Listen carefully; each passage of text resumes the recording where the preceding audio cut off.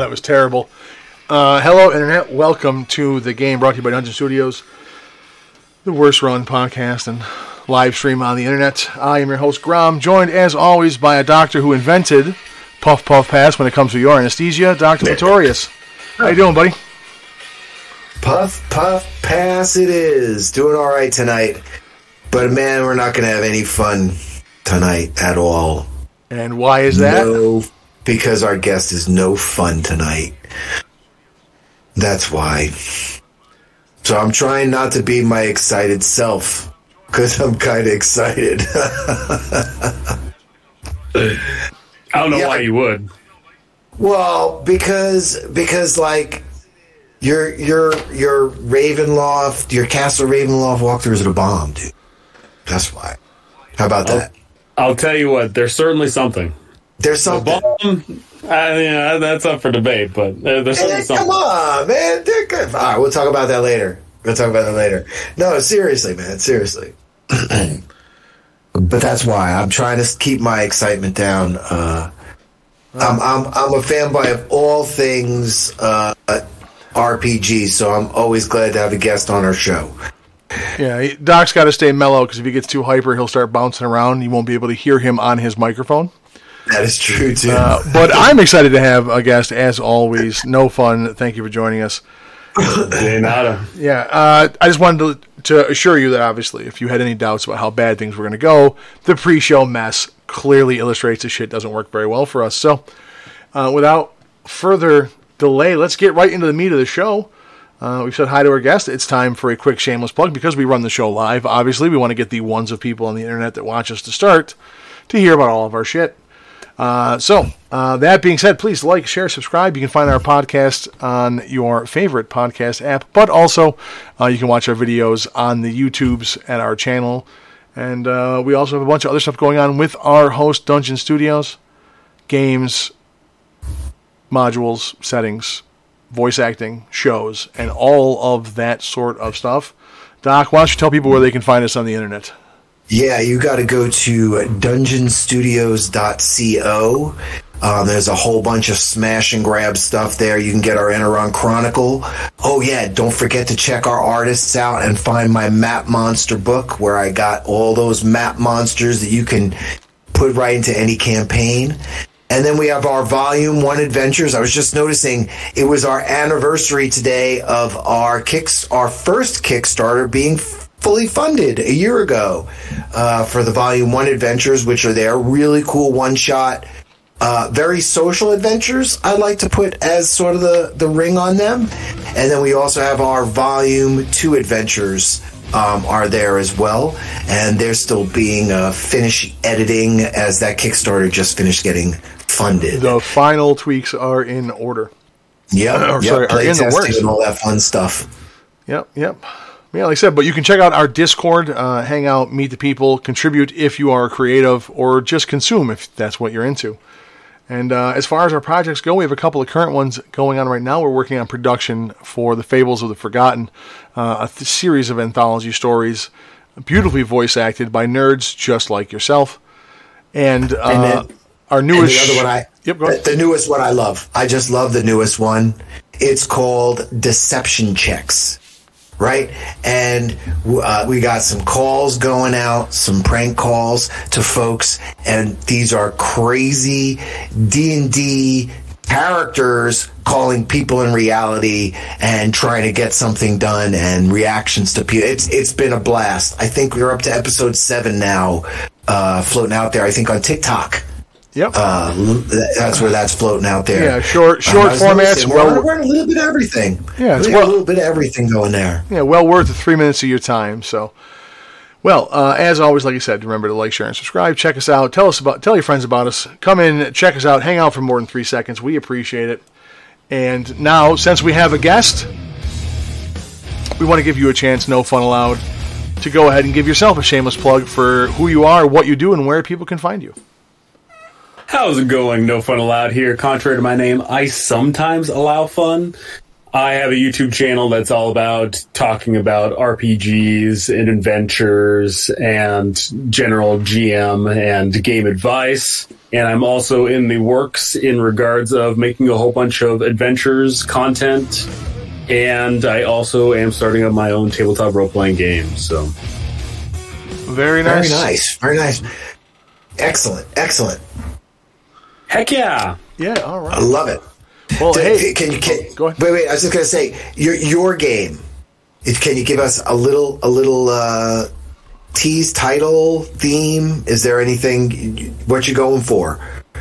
So current working title is Horrors Below, and the theme is I want to make a game about not heroes, but I want to make a game about adventures. Okay. That's a very important distinction.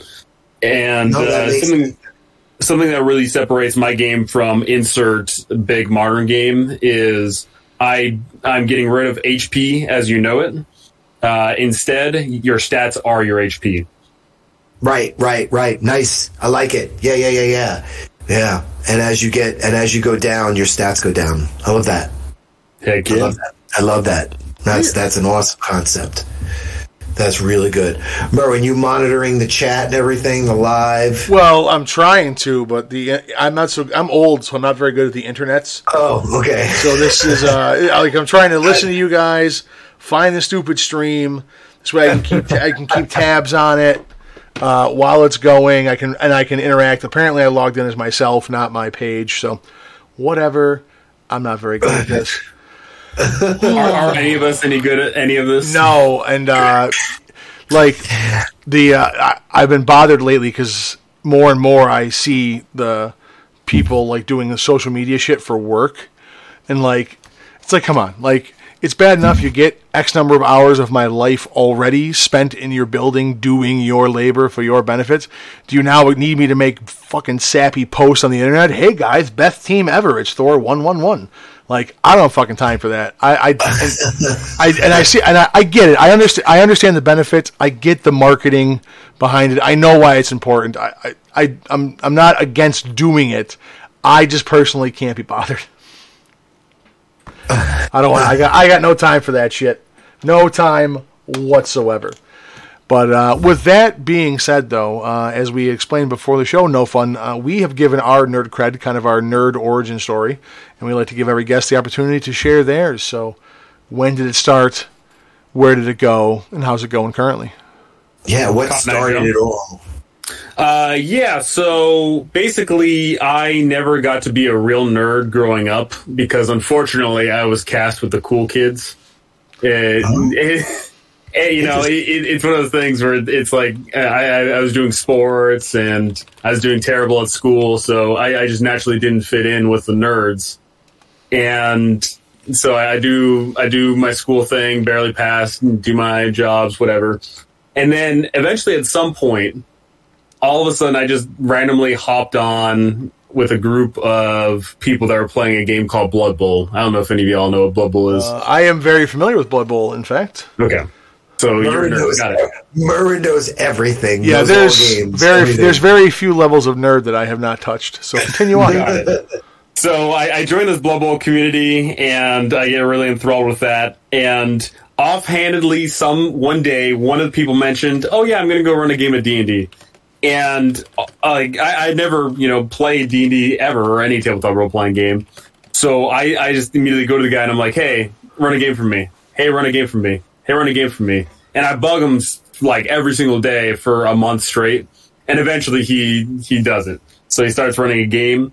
And it only took me playing exactly one session for me to realize that that's what I want to do forever and all the time.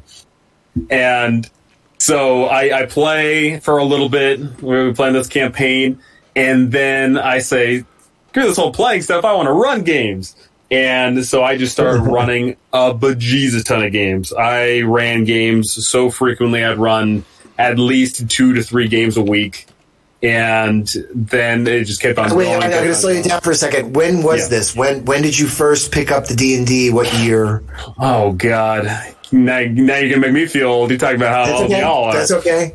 I'm the timekeeper. I'm the keeper of time.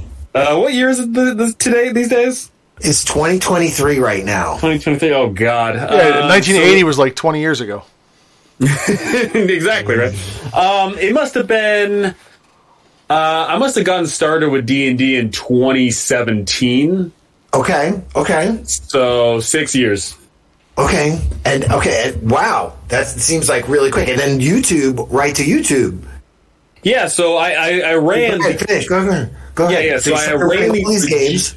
Yeah, I'm running these games, and I'm just running. I'm running 2-3 games a week, and then eventually it devolves even further. Like at one point, I run like 4 to 5 games a week because I'm running a West Marches game. And then at some point in the year that everyone loves, 2020, all of a sudden people are telling me, "Oh yeah, you should start a YouTube channel," and people, they just pushed me to do it. And I was like, screw it, I might as well. I got nothing better to do. And I just do it. I sit there and I record a whole bunch of videos for like a month straight. And then I get down to editing, and then I realize editing is the worst thing ever of all time, of course.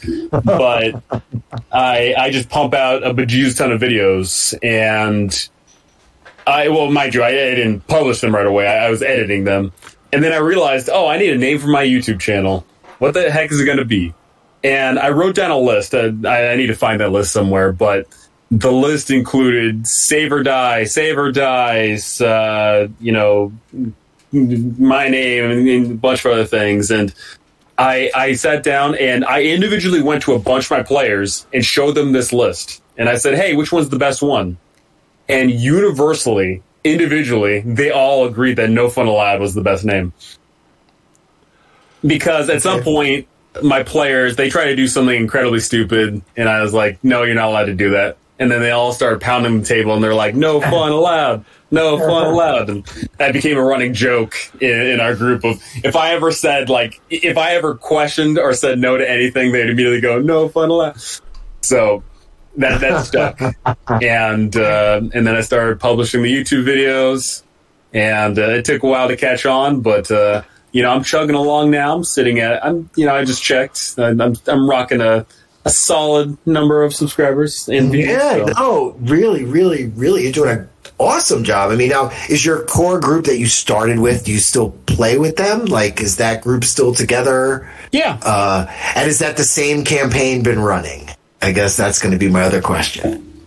No, it is not the same campaign. Okay. Sadly, the game that I started with, that did go on for years. But no, as I mentioned, I was running just a ton of games. That's because in that community that I was a part of, I became known as like the DM. I started running a bunch of one-shots, but then I eventually just started running a bunch of West Marches games. For the listener out there that doesn't know what a West Marches game is, basically, I sit down and make a game that 20, 30, 40 people can join. And whenever I run a session, I say, hey, I'm going to run a game on Tuesday at 5 p.m. Who wants to play? And then X number of people show up. We play. You go on the adventure. You come back. And then I run the next session. And it's playing the same universe, playing on the same map, exploring the same world. Just it's going to be a rotating cast every time. And like I said, for one of those West Marches games, I had like 30, 35 people in it. Wow. And, it was a pretty awesome rotating cast, and I run games for those people to this day. Now, when you first started all your DMing, you said 4 or 5 games, you got up to the peak. That was all like volunteer. I'm just running games for people. Yep. Okay. And did you ever when did you cross over into like, I'm going to do a Patreon, I'm going to do paid games? Only semi-recently. Okay. Through my Patreon, I don't have anything in regards of running a game through Patreon. So far, I have done several instances of paid DMing. But funnily enough, that's not been through any sort of service. It's purely been by word of mouth. People have recommended me. So the last time I did it, someone was like, "Oh, hey, this guy, he wants to, he can run a game," and then I started running it for him. But I consider myself a semi-professional DM in that regard. But I definitely do and should, and I'm more than willing to do more paid DMing. So people pay you to not have fun and for you to make them suffer? Well, the thing you got to remember is if you have a group of friends and then one of you sits down to have no fun, then all of a sudden it's like, oh God, screw this guy. But if you pay a third party, you never have to deal with that guy outside of the friend group, right? So it's a necessary evil. Fair That's enough. true. That's true. Well, I think you said semi. I think you are professional DM. I'm sure. By the metric of being paid pennies, Yeah, I was gonna say. I absolutely am a professional. Yeah, so I mean, if you get paid pennies, you are professionally doing whatever job you're getting paid to do. Oh yeah. I was just commenting. Do you do something else as well? Right now, no. I'm a bit of a hobo. I did just recently take on another job. I was selling fragrances, men's colognes and women's colognes and whatnot. But unfortunately, that ship has sailed. I was only there seasonally. But other than that, I am a freelance writer. That's one of my more main sources of income. I do freelance writing for other companies and also. Pretty much through my entire time, I write for a bunch of other D&D YouTubers. Oh, really? That's awesome. Yeah, I write. I've written up scripts for videos. I've written adventures for other people. I've written up like little subclasses and things of that nature.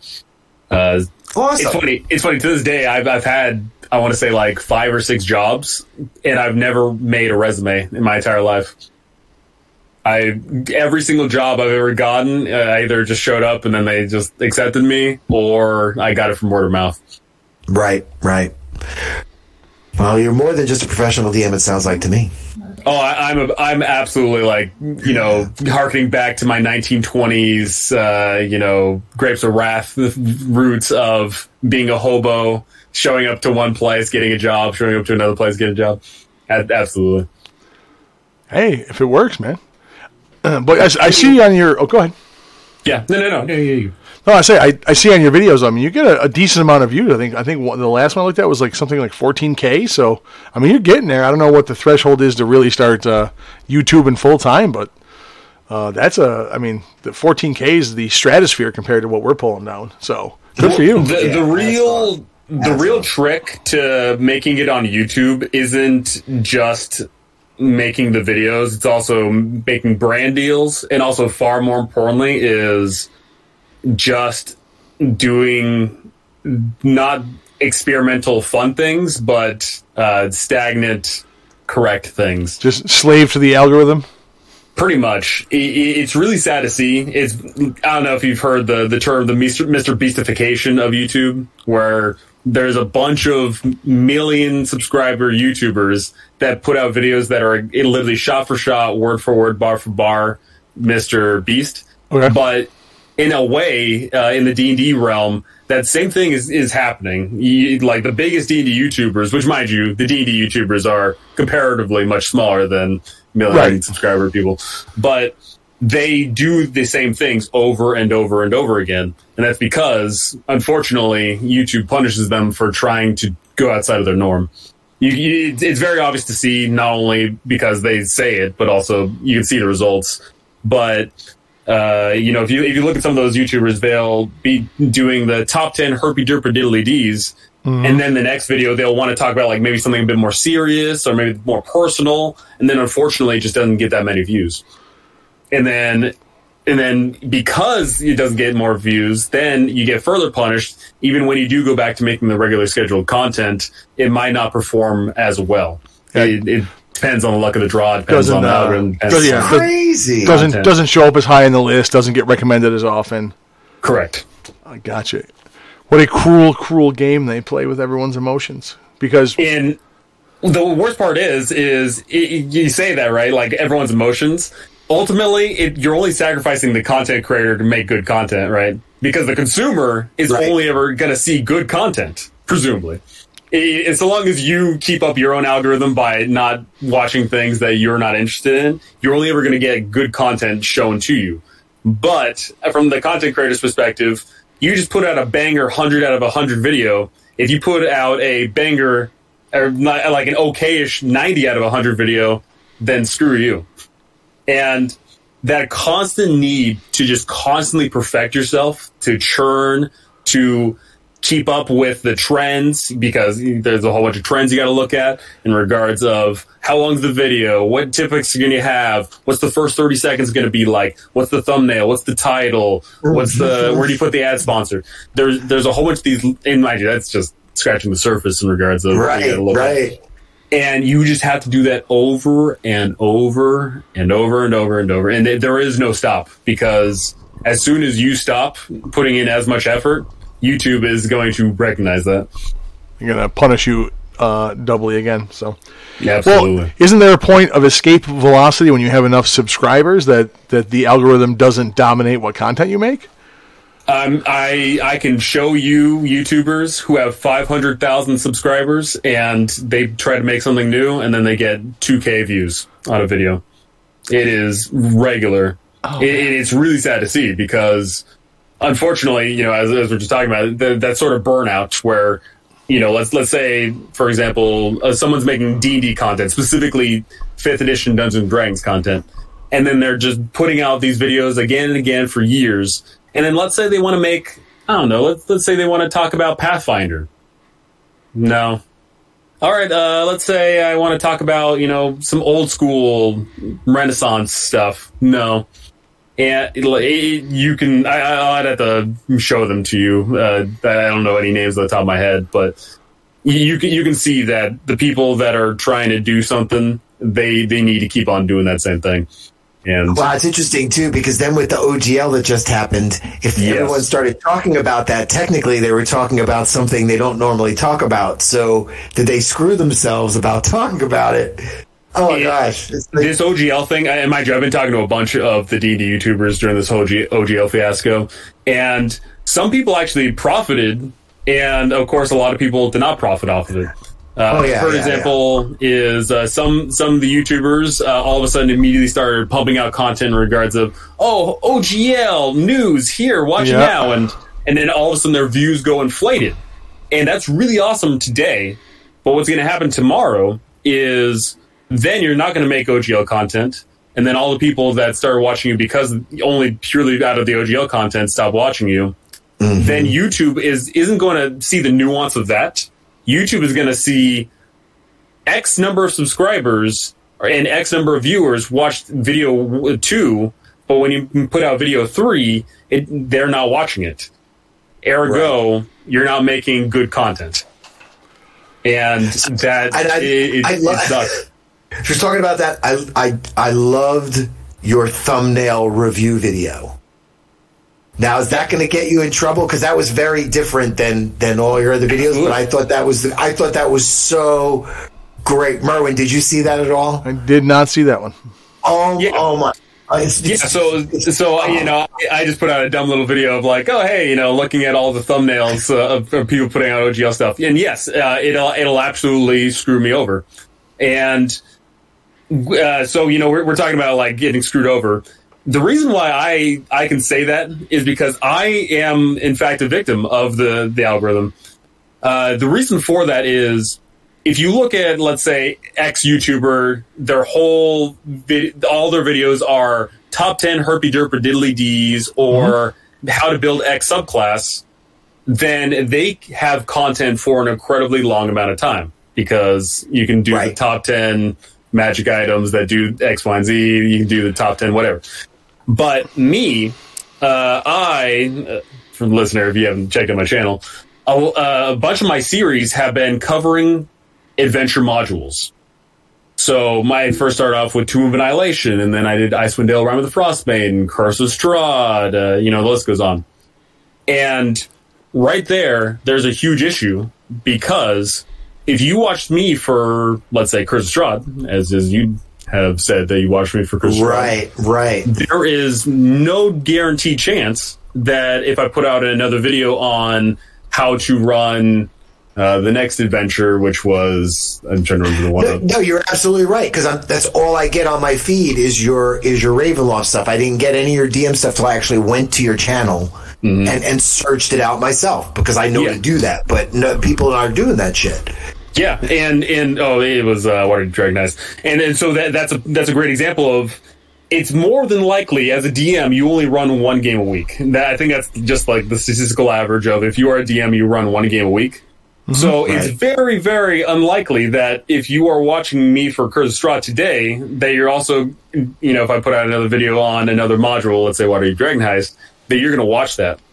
And so ultimately, I don't care because my channel is doomed anyway, just because I'm not following the trends.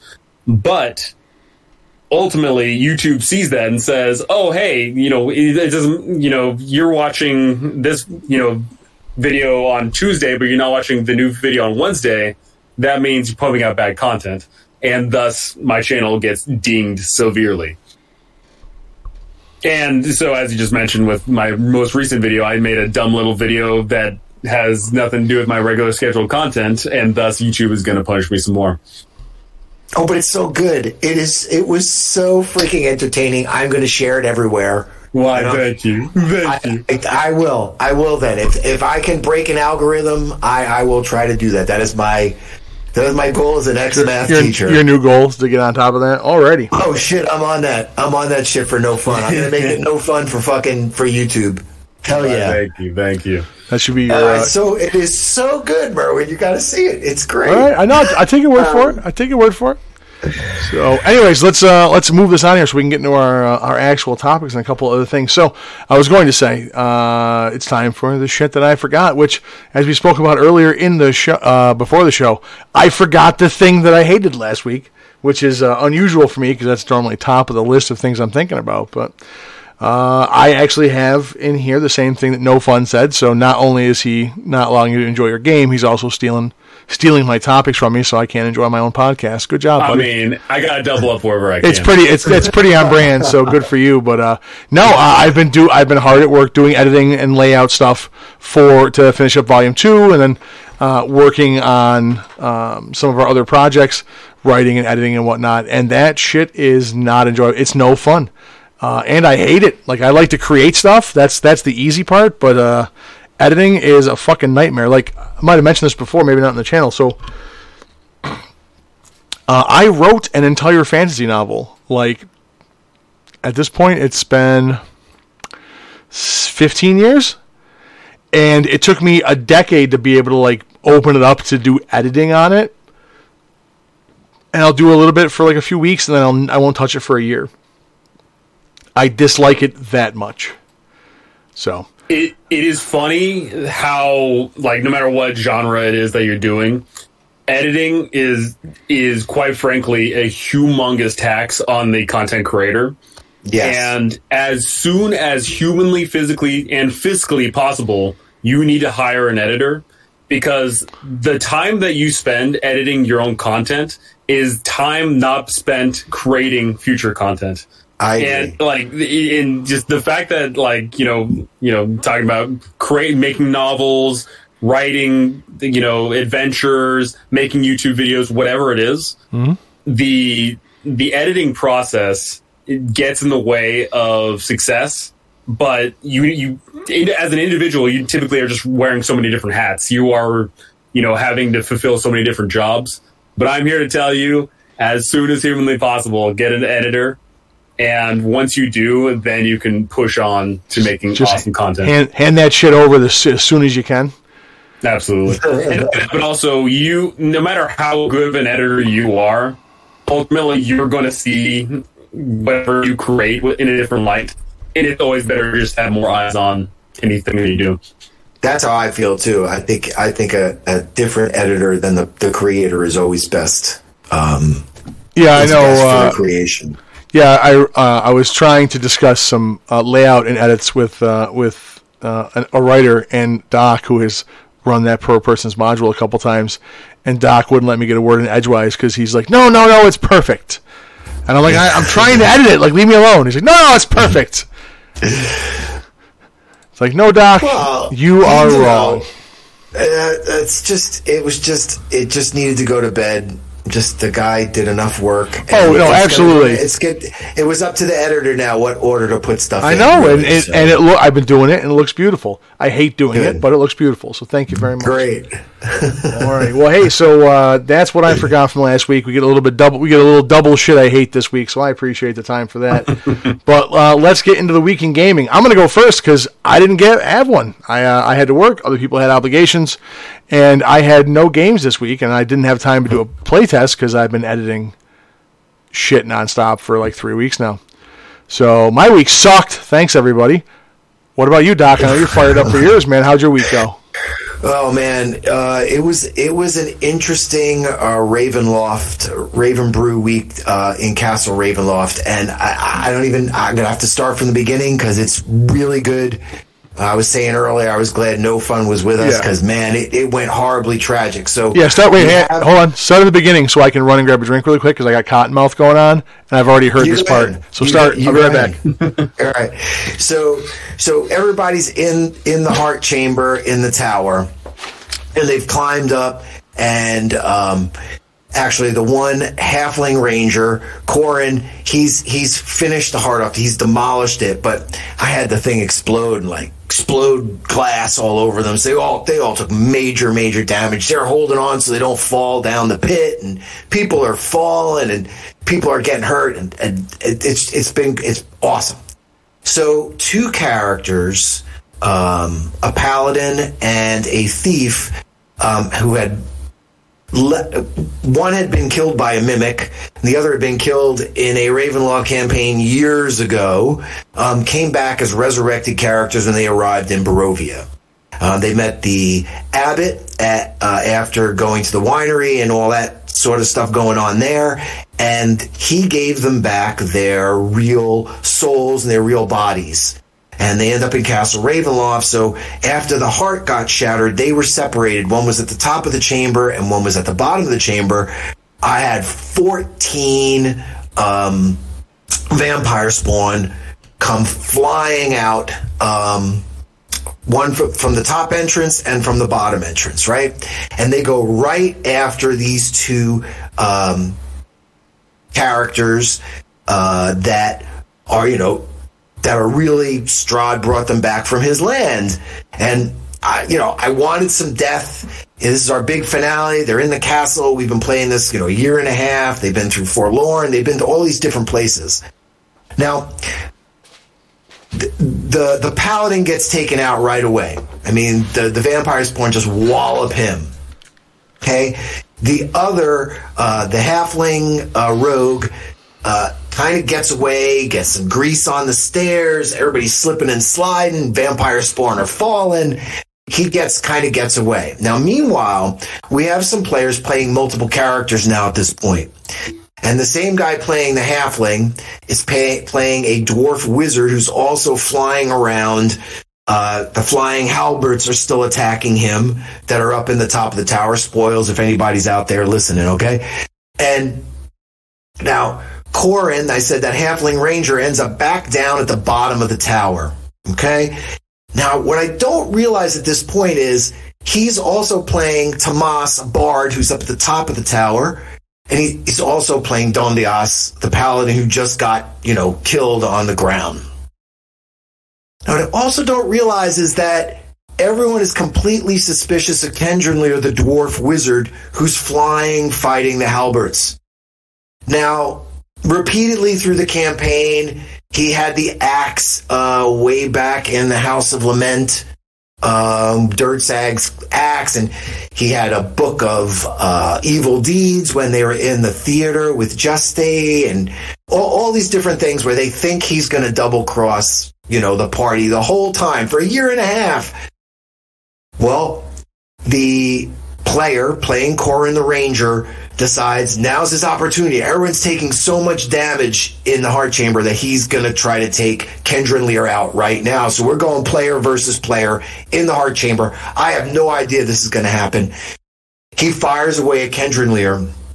Now, meanwhile, they think Kendrinlir has made a deal with Strahd and the Amber Temple because he did open the the vault for the gift of the vampire, but Kendra Lear never accepted the gift.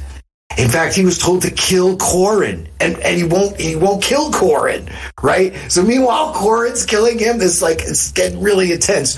So now Strahd asks him. Strahd says, "So do you want the power now, right now, before this guy kills?" He's like, "No, I don't." He's like, "No, I don't want the power of the vampire."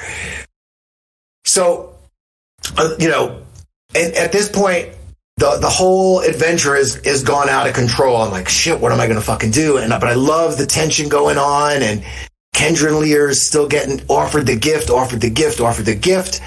Now, the halfling didn't get killed, and that was really Strahd's goal, was to have these two souls killed. So he switches their places, and the halfling falls to his death, and Kendra Lear ends up hidden wherever the halfling is. Okay? So now Corrin runs up the stairs because he's like, where's Kendra Lear? He doesn't see the halfling down at the bottom of the tower. He's like, I got to find this guy now. Oh, shit, he's going to be after me. So now the player, Greg, who plays Kendra Lear, and the halfling is playing another character, Illarath. So now Illarath, they're all buddies. We got a lot of metagaming going on, right? So he comes after Corrin invisibly, tries to slit his throat as they get up to the top of the tower. He die rolls crap. Right? Does like 5 hit points of damage. Corrin turns around. He wants to shoot arrows. I'm like, you can't. You're at close range. He's like, I got a feet. I'm like, no, you don't got no feet. Nothing. This guy tried to stab you. We're all like, ah. So finally, I just have 4 more vampire spawn come out of the top entranceway and just take the 2 of them off the top 180 feet, and they plummet to the death. All 4 are dead. That's the end. That was our conclusion. And everyone was just in shock. The other players playing were in shock. The players who were, who thought they were going to kill Kendra Lear are in shock. It was no fun, and it was great. I loved it. Awesome. That was it, So everybody rolled new characters. No, here's the thing. The guys that lost all their characters, one still has the bard at the top of the stairs. The other one has Kendra Lear, now the dwarf wizard who's in hiding, who they still think is going to double cross them. Like, we're at such a tension point. They've got to figure out what they're going to do next. It's very intense. I don't think they're going to survive, even to make it to Strahd is my feeling, but so be it. I mean, they did it to themselves. I mean, is there a better way for a Ravenloft campaign to end than the party murders each other on the steps to Strahd's like audience chamber? I mean, come on. Yeah, it's great. This is going better than I could have ever planned. And then the one person said, Corrin, this halfling, he's also Vistani. Someone's like, it seems like he's the one possessed by Strahd. And you know what? I didn't try it at all, but it does. It seems like he is totally possessed with killing this other guy and just letting it go. It's been awesome. It's been completely awesome. So thank you. I've been so excited to tell that story today. So watching all your videos and prepping, Jesus, I couldn't have never thought any of that was even going to happen. And they haven't even been through, I'm going to say, a fourth of the tower yet. I mean, there's never, it's just unrealistic for a group to go through the whole castle. The castle is just massive. There's just so much going on, so many places. Yeah, so it's been incredible. It's been an incredible adventure, though. So, and I have to thank you because your insights have really helped me, especially with the verticality and the stairs and where different things connect and everything. If I hadn't seen the different map aspects, as you said, get everything, look at everything, I would have really been. It's gone very well because of that, I have to say. So hats off. Or thank you. Yeah, the original authors of that adventure, they would run it on Halloween. Like it just always be a one shot because back for original D&D it was just or not original D&D, but it was just i6 Ravenloft or Assassins anyway, and. You can run that adventure multiple times, which I have. I've ran it multiple times for the same people, and they are going to find something new every single time because there's just so much going on. And especially if you change things up in regards of where you place the magic items and where Strahd is in the grand finale, it's going to be a different experience. Even though you're traversing the same spooky castle, it is spooky in different ways. It's great. It's great. Yeah, I realized Doc didn't start the podcast with me to hear me talk or to have conversations. He did it to stalk all of his favorite YouTubers about Ravenloft stuff. That's what he does. Every week he's like, hey, I got these guys. I've been emailing them like endlessly, so I apologize if he has stalked you for months about this. Well, I'm sure that he has. Ultimately, the secret is the only reason people become famous is because they want to interact with other famous people. Like, that's ultimately what it is. And so that used to be celebrities wanted to be other celebrities, but now it's, as a YouTuber, I want to meet that YouTuber. How do I do that, you know? Yeah, I have to say, and No Fun was very cool, because I emailed him, he's like, yeah, sure. That's all his email was, yeah, sure. As opposed to other well-known YouTubers that we won't mention who are too cool to talk to us? Well, No Fun could do a calendar, and he could dress up like an orc, and he could paint himself green. I mean, I'll tell you what, my only Orcs account is going to sell a hell of a lot more than my YouTube. Oh, I love it.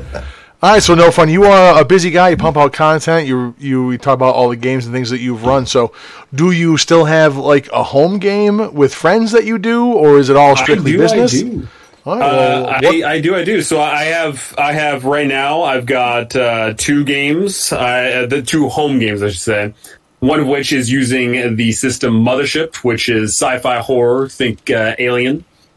And I'm running another game, which is using Dungeon Crawl Classics, which is Gonzo Wacky Magic. And in addition to that, I also run a bunch of one-shots and whatever else for my community from time to time, which I actually just did for this last week. So I've been relatively busy with my my gaming, as it were. So do you got a highlight from this week in gaming, though? A big story or something crazy that happened? Alrighty, so for the 0th level one-shots that I ran, basically 0th level meaning that they're all peasants. I give basically everyone a bunch of peasants. They're all losers. They're nobodies. They're not heroes. They're not adventurers. They're literally peasants going off on some fool's errand of a mission. I love those, by the way. Absolutely. And I decided, hey, with Wizards of the Coast acting like, a clown recently, I'm going to run a bunch of clown games to add to the Clown Fiesta. So I ran Carnival of the Damned, which is a 0th level adventure. And it's all about peasants going into a carnival, and every single attraction is out there trying to kill them. My most favorite one, mind you, in these adventures, I give each of the players 4 PCs because inevitably they're going to get wiped by the end. Right. That's what I like about Dungeon Crawl Classics. This sounds like a great game. I can't wait to play it. It's fantastic. And so for one of these is, mind you, this carnival's got like 30 plus attractions, a whole bunch of fun things going on. One of my most favorite is the Strongman game. So they're wandering in the mist, and then all of a sudden they see a Strongman game in front of them, and right next to the Strongman game there's a box, and the box is clearly calling out for people to play the Strongman game. And so inevitably players are like, oh yeah, my peasant can totally do that, right? And they hit the Strongman machine, and it goes all the way up, doesn't hit the bell, and all of a sudden the person that hit it and failed teleports to the top of it, and their head is now where the bell is. At the same time, everyone else all of a sudden hears a rhythmic music and feels the need to try that Strongman game again. So this goes on for a little bit, and eventually, wouldn't you know, that poor guy gets teleported up, and one of the players like, oh yeah, my player's next in line, and boom, hits it, and of course the peasant's head goes splat. But hey, there's a consolation prize at least. If you hit the bell, or in this case the peasant's head, then you get a prize out of the box. So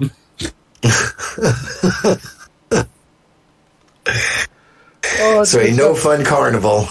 Oh, it's fantastic. I'm trying to think. The last run I did, I had 3 players, each got 4 PCs. We lost 3, 4, 5, 6, 7. So yeah, out of the 12 starting PCs, only 6 survived. Sounds about right. That's good. I did a charity game several months ago, and that was the idea behind it was an old school, funhouse dungeon full of murder, where the spectators, people that weren't in the game, could pay money to have things happen in the game, trying to kill off the PCs, so that there was a spot open for them to then sit down and play in the game. Classic. There was fuckery abound, but my favorite moment from that is right in the beginning. I'm like, well, if I'm going to start this off, I need to send a message. So the game starts in a little homage to the movie Saw. So the players wake up, no gear, they're harnessed into this chain that goes into the wall behind them, and then across the way there's another person chained in a little cell, and then if you move forward, it pulls them back. Then once they go back a certain distance, all like the spinning gears and the spikes come out and start killing the person, but it doesn't kill them right away. You got to hold them there for a couple of rounds, and your gear's just out of reach, so you have to kill somebody to get to your stuff. And then I had all the classics. So like the gear sits on top of these little grates, right? It's you can get to it if you drag the person across from you into the spikes. But the first person to actually do that, they hear the other person scream and yell as they get ground up. They go to grab their stuff, and then the gates give out, and everything falls down another 10 feet. So now they can't get to it without holding the person there for a couple of rounds. So no getting out of it. And so we managed to kill half of the players in the first 5 minutes. But my favorite moment was one of the newer players that I had picked up a couple of years before this. A very nice girl, runs games and teaches kids how to play. And she's the sweetest person on the planet. She at one point she's doing this and she's like, well, she's like, I'm gonna pull him forward. I'm like, all right, you hear him get sucked into the gears. He starts screaming. What are you gonna do? She's like, I'm just going to stand here. Like, you going to go further forward? She's like, no. You going to back up? She's like, no. It's up to him if he wants to live or die. I'll let him. Like, okay. But it was a good time. It was a good time. Any other highlights from your week there? You got Let's see. Well, another one of my favorites of the carnival ride is there is a love tunnel, a tunnel of love. And so basically how I ran this adventure was you get to control 2 PCs at the same time. And when the players show up, there's these boats. And there's enough boats for every single PC, but the boats can be doubled up. So it's up to you whether you want to, go in by ones or as a couple. And so inevitably people split up. People are like, I'll have my group, be together. And then the person's like, I'll have my ride individually. So the tunnel of love goes forward and then it splits into 2. The people that are as a couple go one way. The singles go the other way. And what ends up happening is the couples that go together, all of a sudden they get attacked by cherubs. And if the cherubs shoot little arrows at you, and if you get hit by an arrow, you get overcome with a fit of jealousy and rage and feel the need to kill the person you're with.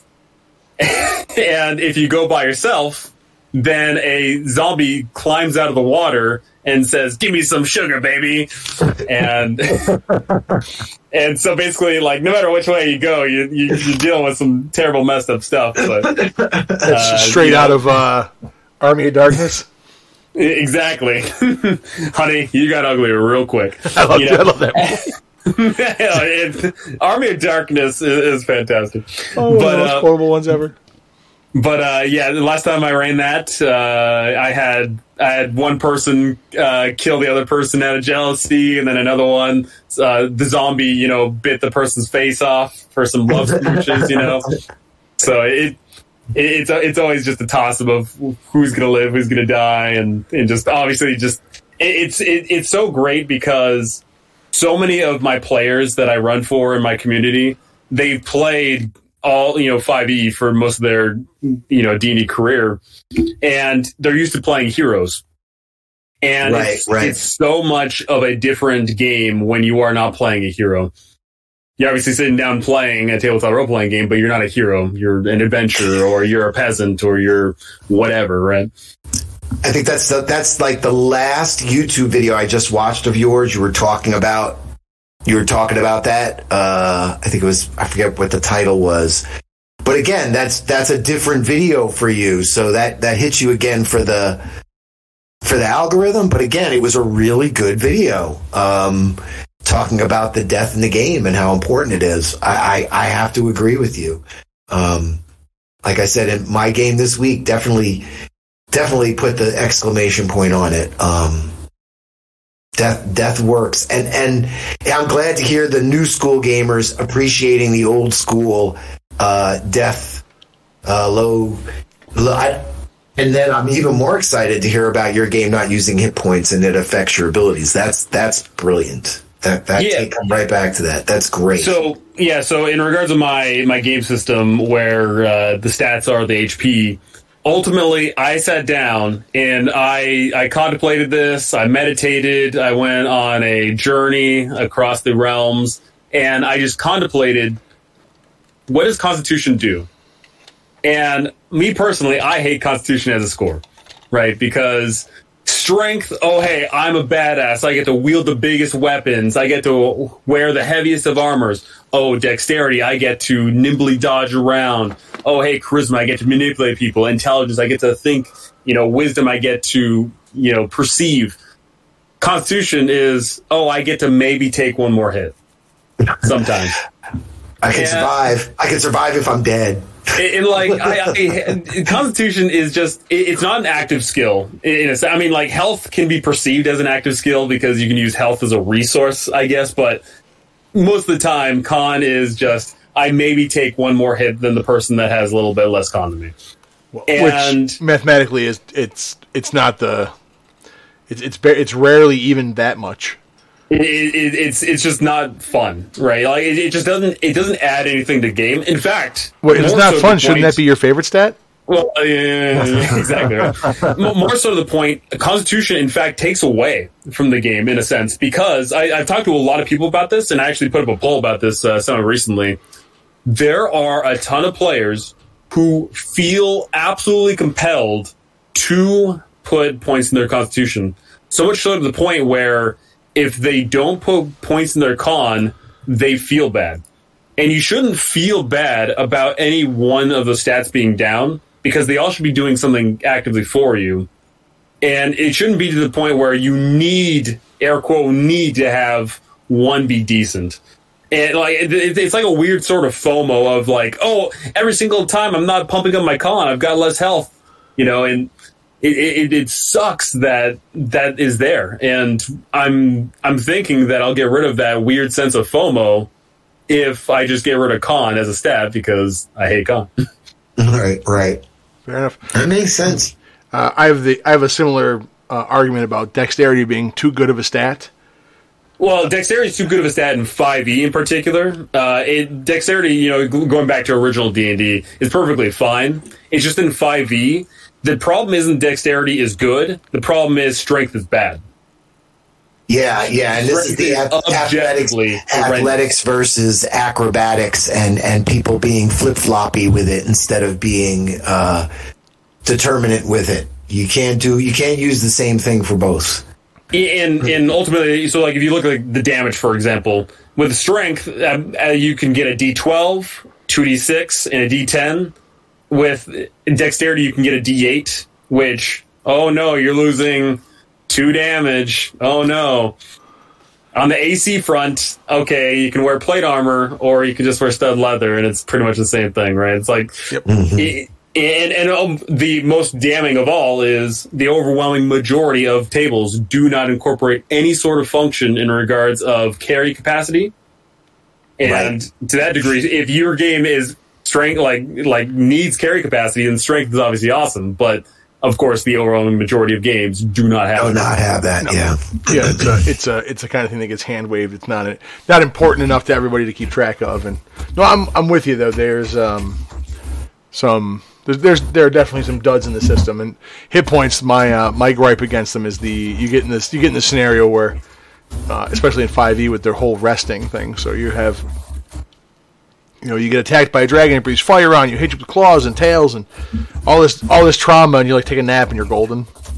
It's that's not good. Yes, and ultimately that's another. It's hard to say failing because the game was intended this way.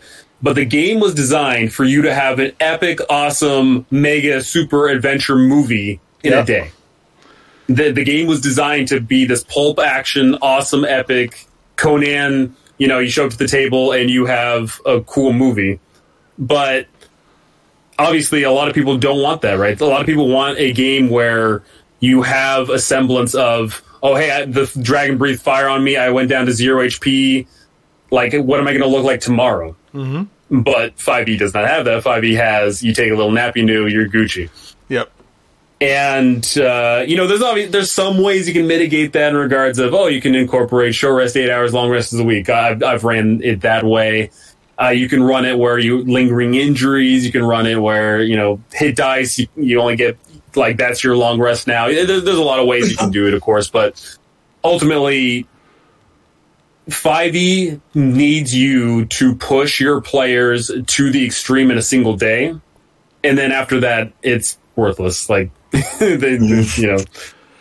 I'm a fan of finding reasons why they can't get a long rest in and just keep going at them.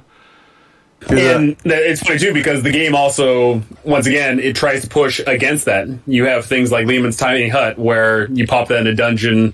The only way your DM breaks that is because the DM is air quote, being mean to you, right? Yeah, and you tunnel from the bottom. Right, exactly.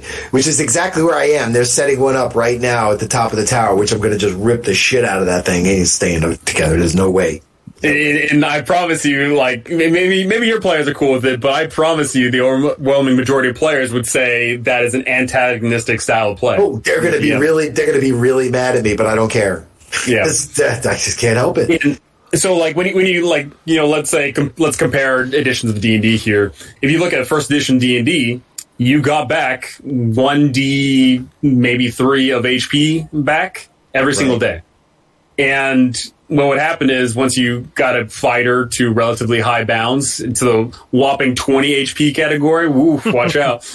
Then when you get down to 1 HP, you're back in town and you're chilling there for a long time. And that's part of the core gameplay loop. 5e has removed a humongous gameplay loop. I have to agree with you on that. I guess it was about 2.5 was out. And I had moved to Philadelphia, and I was teaching friends how to play, and I just broke out the first edition rules. And you're absolutely right, because when you said you sit down at the table, you play an epic in one day, because if you do get hurt, you say, okay, you guys got to go back and hang out for 3 weeks or whatever. And that makes much more of a story. And 5e is not that way at all. It's day to day. Next day, next day, next day, next day. You're so right. I think my old school friends, we kind of keep that in the back of our minds and we still play it that way. But I can see how it does. 5e is a lot more quicker time wise, and that rest thing sucks. Yeah, like I said, I've ran 5e where it's short as 8 hours, long rest is a week, and that basically does change the tempo and pace of the game for sure.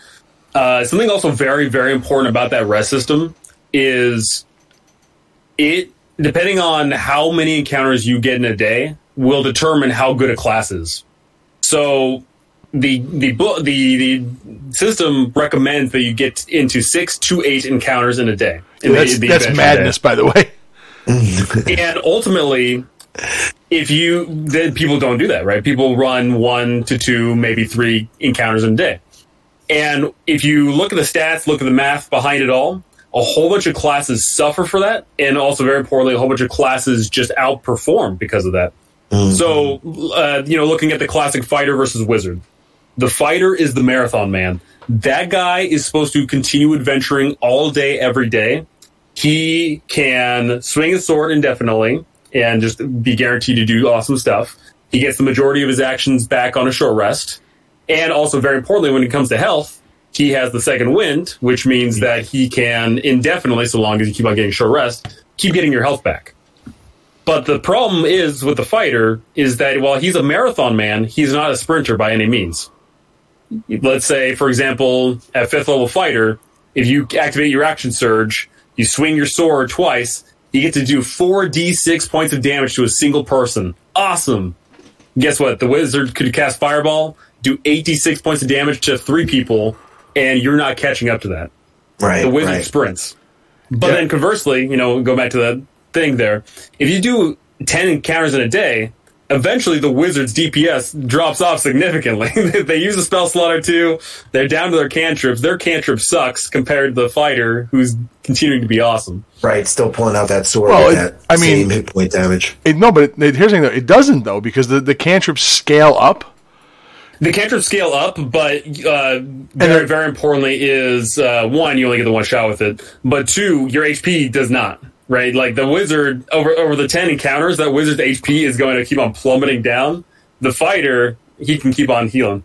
Right. Well, but no, I mean not if the fighter's doing his job, the wizard doesn't get hit. You get to stay back at range and launch, 3D fucking 8 firebolts all day long. It's actually 3d10. So it's even worse. Thanks. Exactly right, but so ultimately, like depending on how many encounters you get into a day, the wizard just does that much better, right? Yeah. And then you like looking at all the other classes in regards of the warlock, they get to pop up with their 2 spell slots, they're good. The paladin, the paladin's a great example compared to the fighter. The paladin is a way better fighter in the beginning of the day, but then once they get less spell slots and less like abilities, then the fighter is better. But if you only run 2 encounters in a day, then the paladin's way better. Yeah. No, and ultimately, that's something that I want to tackle in regards with my system, because I don't want there to be the whole, you need to play this class because why would you play this class at this DM's table when they only run 1 encounter a day kind of thing. And also very importantly is that I want to get rid of the whole rest system in regards of you take a little nappy new and then you're Gucci, because I find that boring. Well, I was just looking at we're going to be playing Mask of the Red Death, and someone wrote an adaptation for 5e. And looking at that rule set, it's interesting because they've set up where you pick your class on like if you're a sleuth, or you want to be like the socialite, sort of like your position in the party. And then your subclass are like your skills, like maybe you're a musician and you're a thief. And then you add those things in later. So it's kind of interesting. And then it even says that you can change your roles, your class, during the adventure, because someone else may become the leader. Someone else may become... I'm very intrigued to see how this works. Very different than anything I've seen before, too. So I'm very excited about it. Yeah, I mean, when Mask of the Red Death came out, those so many years ago, before I was born, that shook up the game system entirely, because that was for D&D, but it was more modern. Right. And you could use everything in D&D, which had to be reality based, which was kind of cool.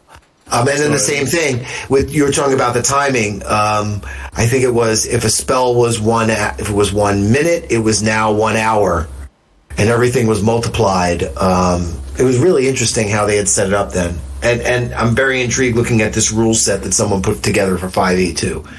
It's kind of cool.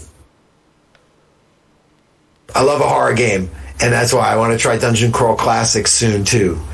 Dungeon Crawl Classics, what I'll say to that is I run it all the time, and it is absolutely horrifying because, once again, you start out, like, you always traditionally start off the game with that 0th level death funnel. But even when you do transition to the adventuring mode, where you can pick up the classes and the spells and whatnot, the game is ultimately scary because, one, spells are a nightmare. When someone casts a spell, you do not know what's going to happen. Right. Looking back to the classic Fireball example, in D&D, spells are science. You know exactly what they're going to do. But in DCC, they are truly magical in regards of when you cast something. When you cast the Fireball, it could do 2d6 damage, or you can summon a meteor that strikes like a mile away and does 30 d6 damage, right?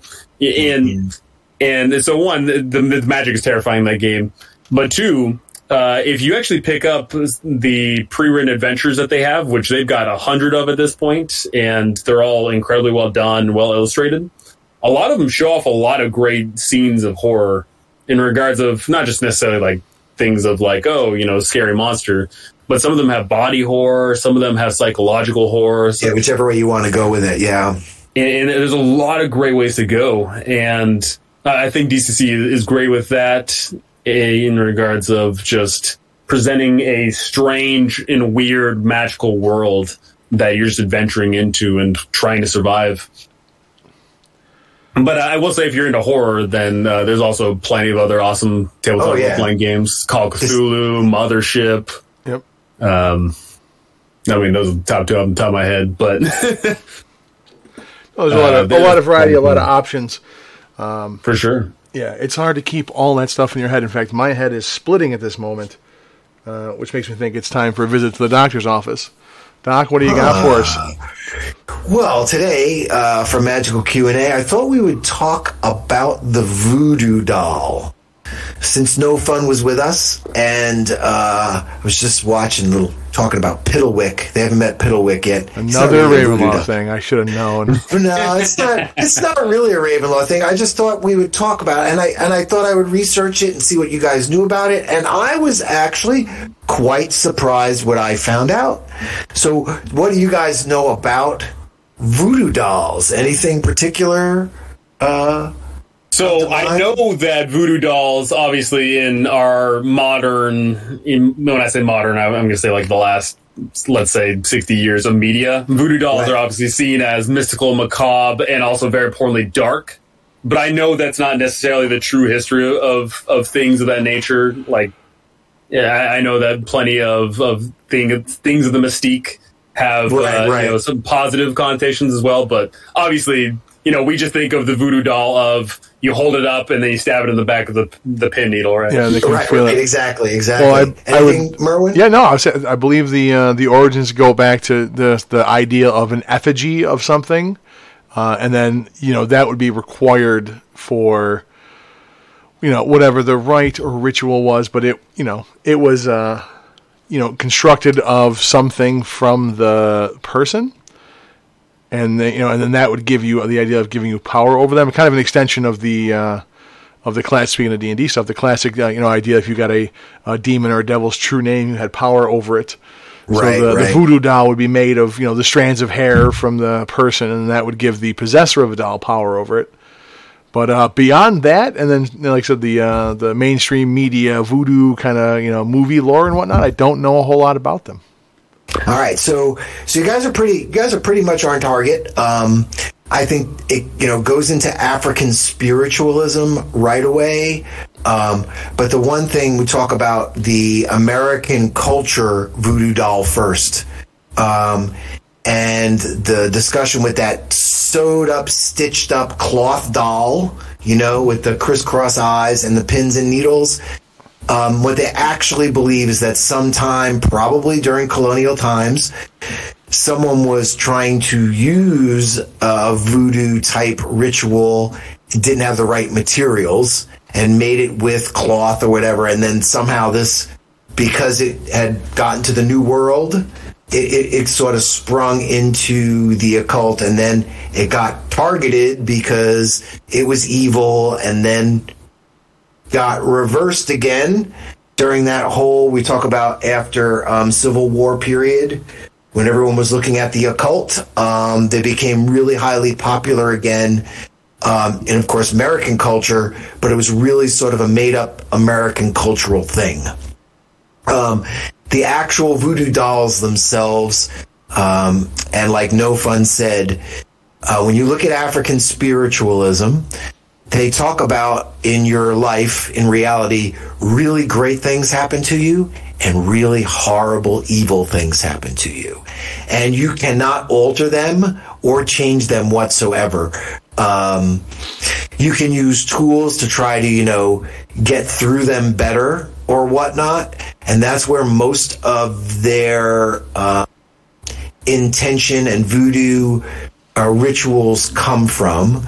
They've sort of been stretched onto others, and they do talk, and I'll talk about that a little bit more, but I think the most important thing is the actual African voodoo figures were made of wood, and the bottoms were made as spikes, and the tops were carved as faces of that person or that effigy. And then what they do is they would take rope or string, and this is what I really find was really the cool part.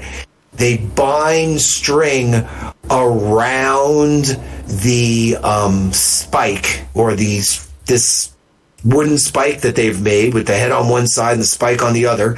And that's where we get the term binding a spell, right?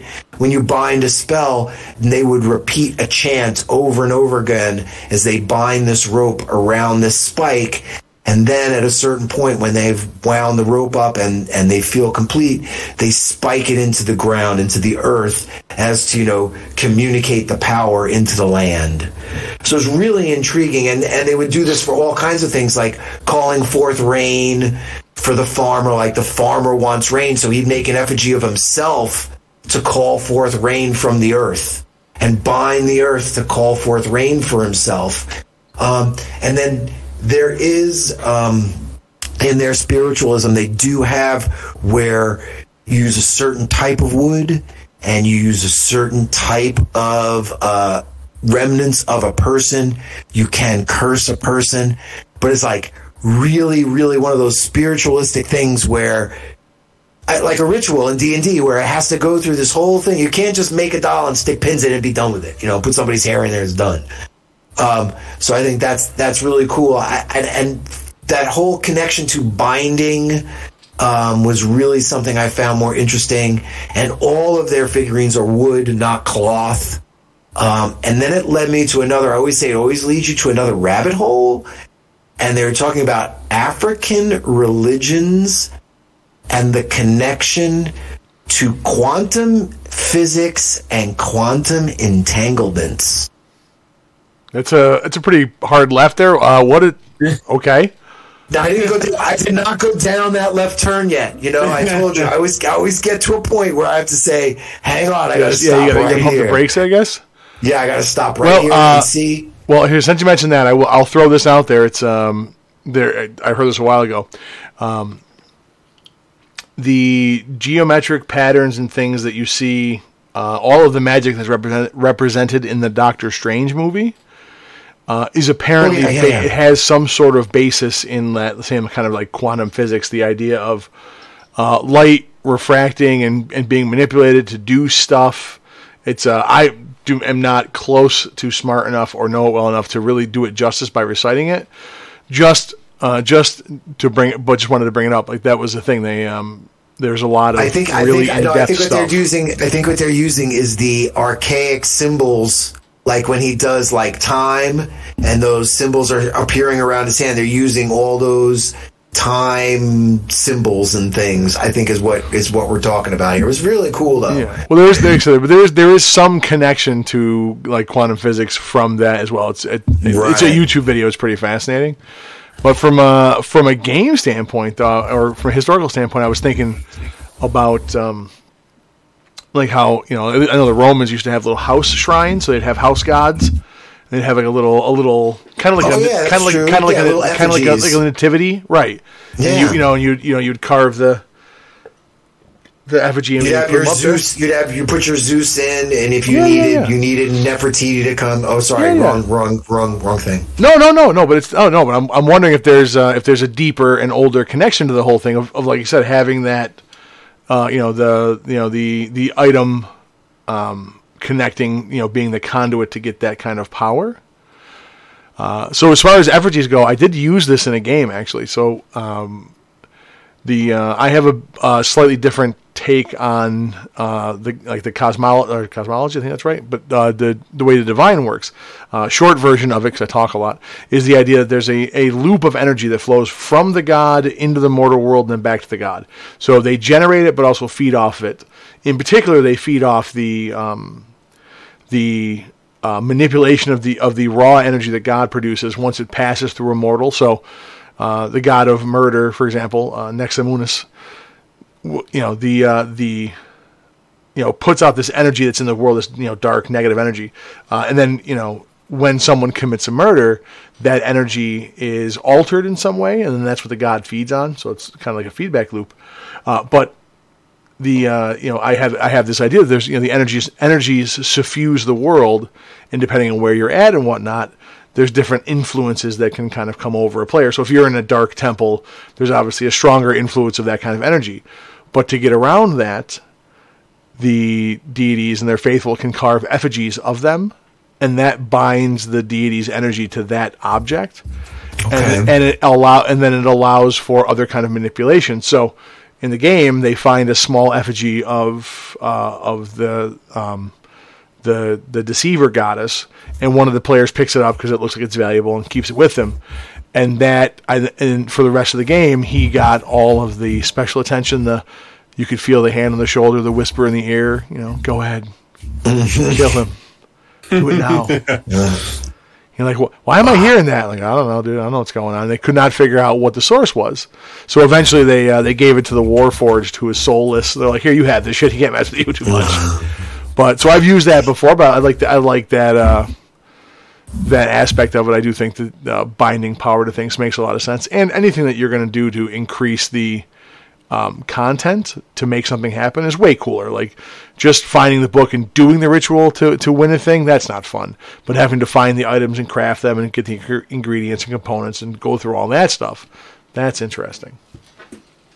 Yeah, that's what I was thinking about. If they had directions to make one of these things, they had to make it, get the right piece of wood, then they had to have it carved, and then they'd have to bind it. The other thing I think is kind of neat about it too is there's sort of like a skill check kind of in there somewhere where they got to do this wrapping right or quick. Maybe there's a timer thing. They've got to get it bound 30 times at a certain time because they're in a combat situation. I don't know. I was thinking it's kind of something to spice up a game a little bit. I was thinking. Well, what about you, No Fun? You seem like the kind of DM that would, steal a lock of the player's hair, bind it into a demon doll, and then torment them endlessly with it. Oh, absolutely. And I've done something similar to that, mind you. One of my more favorites has been I had a hag make a clone of someone. And the hag basically stole a piece of this paladin and then started using this clone for nefarious purposes. In regards of things, specifically in regards of a voodoo doll, I have not gotten that to the table yet, but I am incorporating that in my game. Basically, I want there to be, once again, I want magic to be weird in regards of, I don't want it to be an exact science. So I don't know if I'm going to lean down the road of you need to do exactly 30 wrappings in 30 seconds or whatever.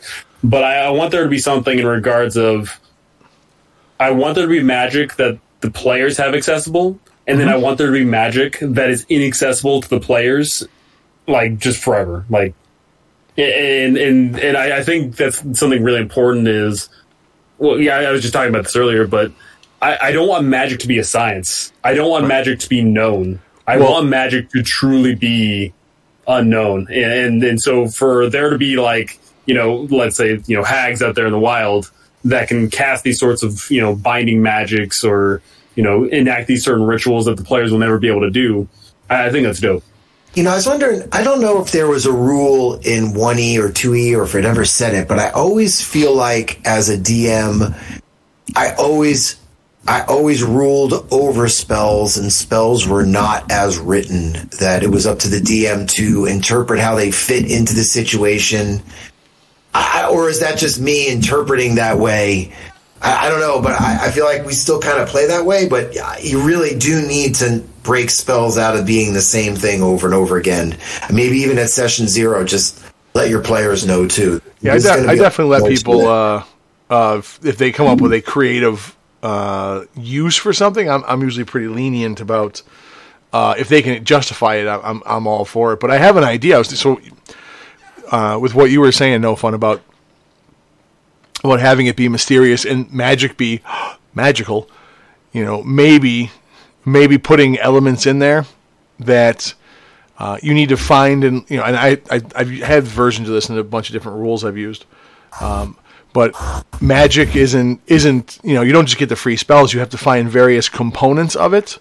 So some sort of rite, ritual, whatever, to project energy, something to conjure fire, something to shape it, whatever system you want to go get, however deep you want to get down the rabbit hole. But wouldn't it be interesting to have elements of spells that you're required to use, that the player and the character in the game and the player outside of it have to figure out some sort of puzzle, or go through vague notes of some mad wizard to get this power, but they don't know exactly what to do. So take the wrapping, right? So instead of the instructions being, oh, you must wrap it 13 times, it gives some archaic essentially puzzle for the player to figure out, and then when it comes time to use it, they don't actually know what the right number is. Now, you know what the wrong numbers are, and things are going to happen badly if they overwind it or underwind it. You have that information, but the player and their character never get it until they stumble on it correctly. And the best part is, when that happens, it is so much more rewarding. So much more. If let's say you give out this info in one session, it takes them 3 sessions. Over the course of those 3 sessions, they're experimenting and then they're doing other stuff on the side. Then they finally get it. Versus if you were just said, "Oh, hey, here's your new spell," and you just slipped it to them. That instant gratification goes so quickly. But I promise you, that player that learns, okay, I got to wrap this exactly 13 times, for the rest of the however long you're playing, they're going to be like, oh, the reason I have this spell is because I did it. Mm-hmm. I'm awesome. It feels so good. And it's going to have a story to it.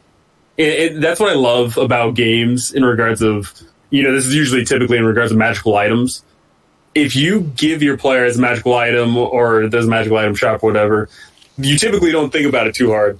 But if there's oh, hey, we got this magical item when we dove into the blue fire and fought the deity, and then so-and-so sacrificed their life and transformed into the fiery blade, that's got a story behind it, and you're going to remember that forever and all the time.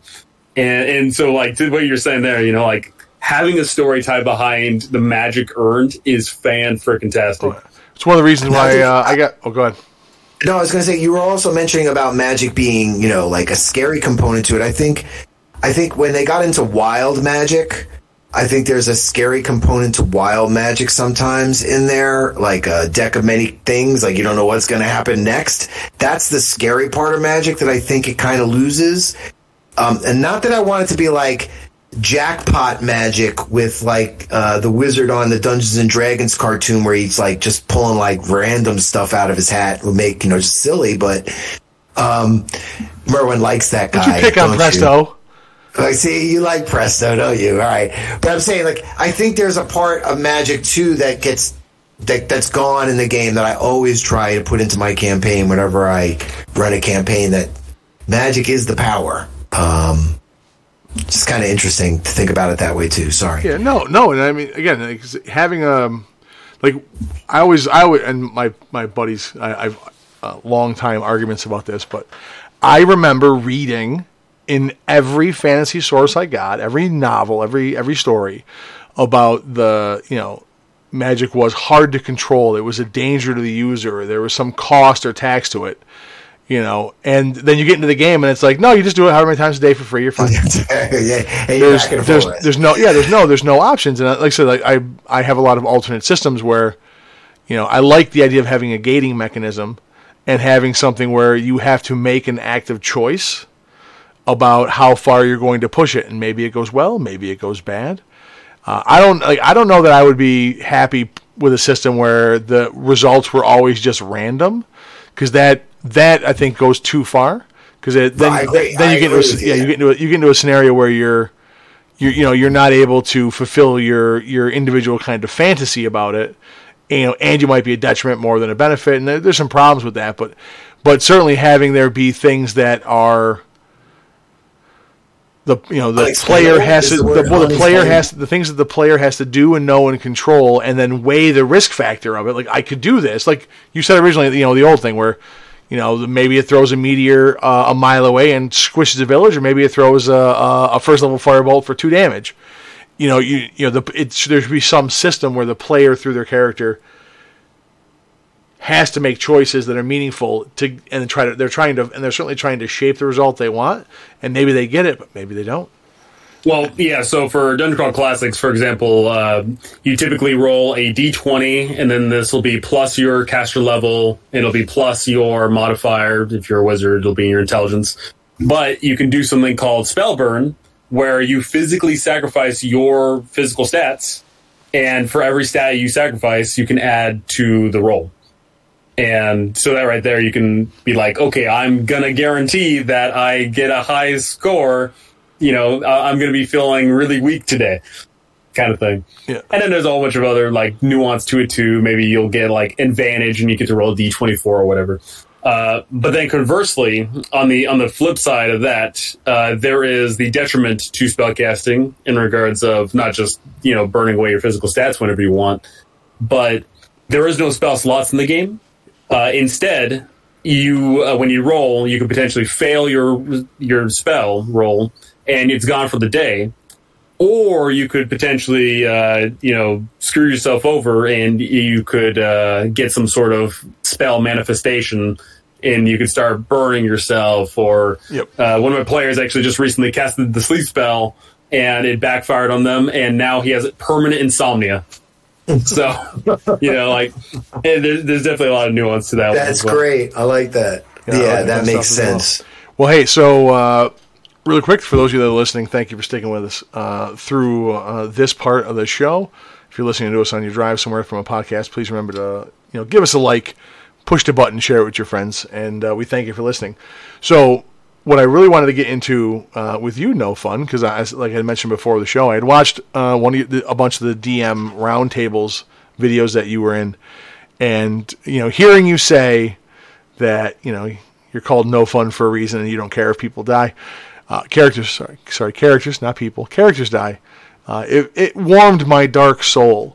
So the main topic I wanted to get into with you, since we're already doing some of this, is your thoughts on encounter design, building and using traps, and then just the idea of challenging your players with that risk and reward system in games. But before we get into that, let me ask you the question I ask everybody.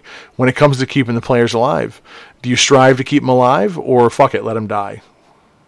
That is purely on a case-by-case basis. It really comes down to when I show up to the table and I run a game, is this going to be a happy-go-lucky sunshine and rainbows kind of game? Or is this going to be a gritty hardcore game? Is this going to be a pulp fantasy? Is this going to be noir? Is this going to be horror? Is this going to be, whatever the case may be, it's always going to be different. Oh, you don't enforce your will on things? It really depends. First off, if I'm getting paid, I'm going to run whatever game you want me to run. You know what I'm saying? Fair enough. That makes sense. Yeah. But in regards of my general games, it is different. I do sometimes go off of whim. Sometimes I run those death and despair games. Like I've been running a bunch of those 0th level peasant one-shot games. And then sometimes I run, happy-go-lucky sunshine and rainbows. You're off on an epic journey to save the kingdom, and you're totally the good guys, and you're going against the clear bad guys, right? But overall, I'd say my general, my go-to is absolutely, I do not care if PCs live or die. Nice. And the reason why I'm now in that camp is because the choices you make define the character. And I don't want to define the characters through the story I tell. I want the players to define their characters over the adversities that I present them. And to that degree, going further, I don't want to be the dungeon master. I want to be the referee. Right. And that's a term that's obviously expanded over the course of however much time, but the whole concept of war games stemmed from these officers would drop sand tables and little minis on tables, and then the referee would go to one side at a time and say, "Hey, what are your forces going to do? What are your forces going to do?" And the referee would act impartially. And that is no longer the case in regards of our little war games. Oftentimes, the referee is not impartial. Oftentimes, the referee is now acting as a sort of storyteller, or is on the side of the players, or in some cases, I guess, on the side of the monsters and being adversarial, of course. But I often do find myself wanting to be the referee. I want to create a sandbox area. I want to create scenarios. I want to create monsters and simply place them there, and then allow the players to shape the characters. And if they go off in some direction that gets them killed, I don't want to, shoehorn in some BS reason why they live or die.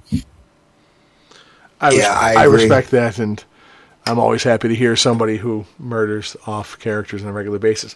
So let's start with the big one. So, do you run exclusively pre-published or homebrew, or do you mix everything? How do you keep that stuff separate?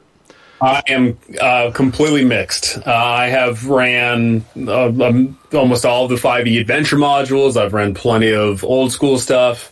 I run my own homebrew stuff. I've made my own stuff in regards of actually published stuff, and I plan on publishing some more too in the future. So do you tweak the encounters in the pre-made stuff? Because like you said, they're kind of designed weak. Well, they're weak sauce. That's what they are. So do you tweak those to make things more deadly? In the 5e ones, it really depends, because some of them are actually just natively sometimes hardcore. One of my more favorites, Tomb of Annihilation. There is the possibility that a level 1 party goes up against a T-Rex. That's on the table. Right. and so for some of them, no, I don't change. I don't need to change too much. But for others, yeah, I'll tweak it around in regards of Icewind Dale Rime with the Frostmaiden I just ran. Natively, there is absolutely next to no rules in regards of how your players deal with the cold. But then I decided to homebrew in a bunch of rules about, over the course of time, the place is getting colder, and this is going to affect your stats and your saves and this and that. So now, do you do that with an eye towards killing characters, or no? I will. One thing I always tell my players is, with a combination of good tactics and good dice rolls, you will succeed. However, with a combination of bad tactics and bad dice rolls, you will fail. The middling section there is, you can control your tactics, but of course the dice rolls are up to the dice rolls. The dice, right. So, with a combination of good tactics and bad dice rolls, anything goes. Okay. So when you're homebrewing stuff, what do you? How do you build an encounter? We've done some discussions about this. You don't. I don't. I rely upon, if I'm making a dungeon, it'll be. In room 3, there are 3 skeletons. In room 5, there are 5 skeletons and a zombie. In room 7, there's a trap door that leads to a pit that does a d6 damage. Whatever. And then interspersed amongst all of that, then there's the random encounters. Okay. So, but you don't do any design around them more than just put some guys here, some guys there. You don't, work out the tactics ahead of time. How. Kind of build in options for gameplay, and then, obviously your player's going to adapt and adjust, and they're going to throw shit at you weren't expecting, but you don't do a lot with encounter design? No. Ultimately, what I find is the more time I spend on trying to design the encounter, the more that I just don't care. Okay. Basically, what ends up happening is, if I sit down and I create this dungeon where, in room 3 there's a skeleton and there's 3 skeletons and 1 skeleton with a crossbow in the back, I will end up having a fantastic time running that because of some random thing that's going to occur, when the situation arises, whether that be my dice rolls or, more importantly, the player's tactics. Something engaging is going to occur. And if I try and force the engagement, it's no longer engaging. Much like how we were just talking about magic is no longer feels magical. When I just sit there and I craft this room, this perfect room, and oh hey, there's a trap door on exactly this thing, and the monster is going to start at the door, but then run backward and hide behind this, and then the more I start to do that, the less fun I have. And when I show up to the table, I don't want to sit there and read the script. I want to sit there and engage with the players and engage with what's going on. And see, I see. I totally see what you're saying. I mean, I kind of run my Girl Scout. I run a campaign for the Girl Scouts, and I'm building the campaign on random dice. So when they had a random encounter, they met a unicorn, and they actually befriended the unicorn, and now it's part of the campaign. And it's like building itself out of this randomness. And I haven't written a darn thing except for a couple locations, which I still don't have detailed. But I like that. I like that idea that it creates itself along the way. You guys are making my eye twitch. Sorry, man. It doesn't need to be that much to make something work. I've often felt that way. The old Judges Guild stuff was all written very, very skeleton, so it could go any way when you sat down and played it. Here's a town. Here's the butcher. Here's the butcher shop. They didn't tell you anything. Your players walked in there. They went into the gambling office. All of a sudden, they were in debt, and the guards were after them because they were in debt, and the whole thing started its own story that I hadn't written or anything. So I kind of see the point. Let me parse out both of your responses and explain to you why you're both wrong. I'm not. I'm joking about that. The end part I'm joking about, but the beginning was serious. So with what you're saying, Doc, I'm with you on not having pre-written everything, and then that way you have the flexibility and like you said, no fun. You're not there to follow the script. Not necessarily where you have to do X, Y, and Z. I'm with you guys on that.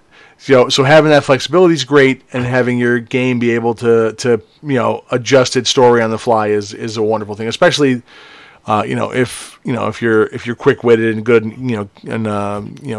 good in the pinch. Unlike me, whose brain is not working at all right now, in case you couldn't tell. Definitely, I'm looking forward to that coffee break. But so I'm with you guys on that, because I have the same kind of thing. I'll make notes about stuff, but obviously if something develops in the game that makes sense, then I pivot into whatever that is. But something you said, no fun about, not wanting to have, to be bound with what the monsters are going to do, having the tactics worked out ahead of time. I do have a question or a disagreement about that. You don't, when it comes to running somebody else's stuff, obviously if you're writing your own stuff, you have it and you have your own headcanon. But when you're running a module, right? Doesn't it free you up to not have to think about what all the monsters are going to do if there's already some sort of either logic tree of kind of what they, here's what they'll go after, here's the three things that they'll prioritize. Having some of that pre-written for you, so like the intention is in the first round, this guy will fall back because these two guys have a trap set, and the third guy's going to do this. You don't think having that framework laid out makes it easier for you to run that? What ends up happening is I throw my piddly one wrinkled-brained mind at a problem, and then I sit there and go, okay, the three skeletons in this room, they take cover, and then they activate the trap, and then they do this, and they do that. And then inevitably, every single time, my players ruin everything, right? Right, as they do. Both in life and in my games, the players ruin everything. And what ends up happening for me is, like, when the next time I'm like, okay, my players did that this time. Okay, so now I'm gonna really start to think about this. And then I sit there and start playing chess with myself in regards of, oh, hey, if my players use the spell, then this occurs. But if they're on this initiative, then that occurs. But then, oh, what if so-and-so actually does this ability? And so, I've never seen a written, published anything that can account for the 50 trillion actions that my players are inevitably going to try out. And so I just don't bother. I literally wing it. Fair point. See, what I find in my games is when because I do not use any published material whatsoever. It's homebrew or nothing for me. So what I find is that I feel like fights bog down if I don't have a good sense of what the monster's kind of AI is going to be. So if I have to make the choices for them in the moment, there's a lot of second guessing myself after the fight. Like, would it have been cooler if they had done this, or that? What I'll tell you is that'll never stop ever, right? What's going to happen is you're going to be like, oh man, it would have been cool if the monster did that. And then guess what? The next time you run that monster, you're going to do that. You're not losing anything. It's just you're putting the cool stuff on the back burner. But it could have been cool ahead of time if I had thought of it. As you always have a chance to use it, is what you're saying. If you think of it, you're gonna get a chance to use it again. That's something. Yeah. All right. Fair enough. Makes sense. Doc, I had a question. Yeah. So do you have a question about designing death? No. Well, I've actually something we've been touching upon with some of our guests. I wanted to ask No Fun. Do you use inspiration, and how do you use it in your horror games? It depends on the system I'm running. I am not just a one D&D band. It really comes down to the system. In regards of 5e in particular, how I typically operate it as is I'll give it to you if you do something really cool, and you may use it before activating a roll to gain advantage, or you can use it before a roll to cancel a disadvantage. That's typically what I do in regards of 5e. In other systems... Have you ever taken it away before someone has used it? No. Okay, because we've talked about some DMs have done that too. I was just wondering if you... It's got a timer on it, and then it goes away. Well, no, it wasn't a timer. I think he said something about if a player's a dick or something, he'll take the inspiration away from them. Just wondering. Well, in regards of if a player's being a dick, then I just stop running for him. That's the okay. I don't remove the inspiration. You don't remove the inspiration. You remove the player. To be your DM anymore. Goodbye. Exactly right. But in regards of incentivizing play, you basically have two options. You either reward or you punish. You reward people for good things. You punish people for bad things. Right? You can have both of those in there. I personally, thankfully, haven't dealt with the issue of needing to minorly punish people. I've dealt with kicking people because I've kicked out a ton of people from my groups. But thankfully, I haven't had to deal with, you're being an asshole, I'll take away your meta currency. Right. I haven't had to deal with that, thankfully. Fair enough. Yeah, our big thing was the to use inspiration. Like, I forget that shit exists. I don't. I'm like, it's funny because look at the 5e character sheet, right? Yeah. This is another topic I want to talk about is the character sheet. That character sheet is the player's lifeline to how the game works. If you take away that character sheet, then they are only left up to whatever you give them. That's right. That character sheet should tell the player how to facilitate anything and everything that they wish to do, mechanical wise. And it's funny, inspiration is huge. If you take a look at that character sheet, inspiration is actually relatively large. Right. And it's kind of in a primo spot too. And it's so funny how your eye just lazily flies over it. Because you look at your stats there, you look at your saves, you maybe glance up at your name for some dumb reason, maybe. But inspiration is in a... It's just terrible. It's so funny how so many both players and DMs forget that it exists. Yeah, and I just think that was just like a house rule thing too in old games where again a DM rewarded someone for good play, and that's the way it went. I mean, I don't know. Yeah, I'm old school. We didn't reward people for shit. Surviving was your reward. That was your reward. Yeah, I guess. Yeah, that's true. Yep. Yeah, and that goes back to the whole reward and punishment thing of your reward is a lack of punishment. Right. Yeah, I've mentioned it. So I mentioned it a few times. I have players that have been in games for years that never seem to learn, and I think some of that might have been getting kind of coddled along the way. So that they're never required to get better at the game because they don't get killed. The other games they play and they don't get killed, and they play in mine and they get murdered, and they're like, Like, this sucked. I don't like this. I don't like this kind of. I'm like, okay. Well, I mean, it's not my fault. You did the dumb like 14 times. Like, you deserve to die. We have an old story where the kid's on watch and by himself. I'm like, yeah, you hear a noise in the darkness. Oh, I'm going to go investigate it. I'm like, okay, you're going to leave watch, leave the party behind sleeping, and go investigate this thing in the haunted wood? That's a good idea. You're definitely getting turned into a fucking tree, which is exactly what happened. Bitched about it forever.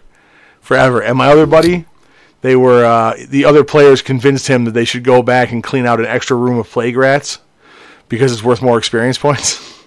And of course, he's the one that gets the fucking plague and dies, so he's the only one that suffers. He's the one that didn't want to do it in the first place. And then they were happy because then they got to divide his experience. Yeah. Good shit. All right, so you don't design encounters. Do you do traps? Yeah. I'll definitely do traps in regards of, once again, the pit trap is the classic one. But yeah, I'll definitely do traps. But okay. The important thing with when I design a trap is I design how it functions in regards of how the players activate it. I design in regards of what it does, whether it be some sort of magical effect, it slashes you in half, it stabs you, whatever. I do not think about how it's deactivated. All right. Now, do you build them? Like, do you build them just as a resource drain, or do you build them to try to kill people? Because I have a few that I built for different reasons, and I was just interested because I never used to use traps. I always felt weird, like they don't make sense in a lot of places. But I'm curious, what do you do with them? Like I said, Yeah, I wouldn't say necessarily a resource consumer. I mean, it certainly can be, especially like I've been running a lot of like old school games recently, and more time spent in the dungeon is a drain on resources because inevitably something's going to happen. Mm-hmm. But in regards of a trap, one, I like to have there be practicality behind it. If you're going down, something that was, I don't want there to be a trap where my players are sitting there saying, there's no reason why this trap would be here.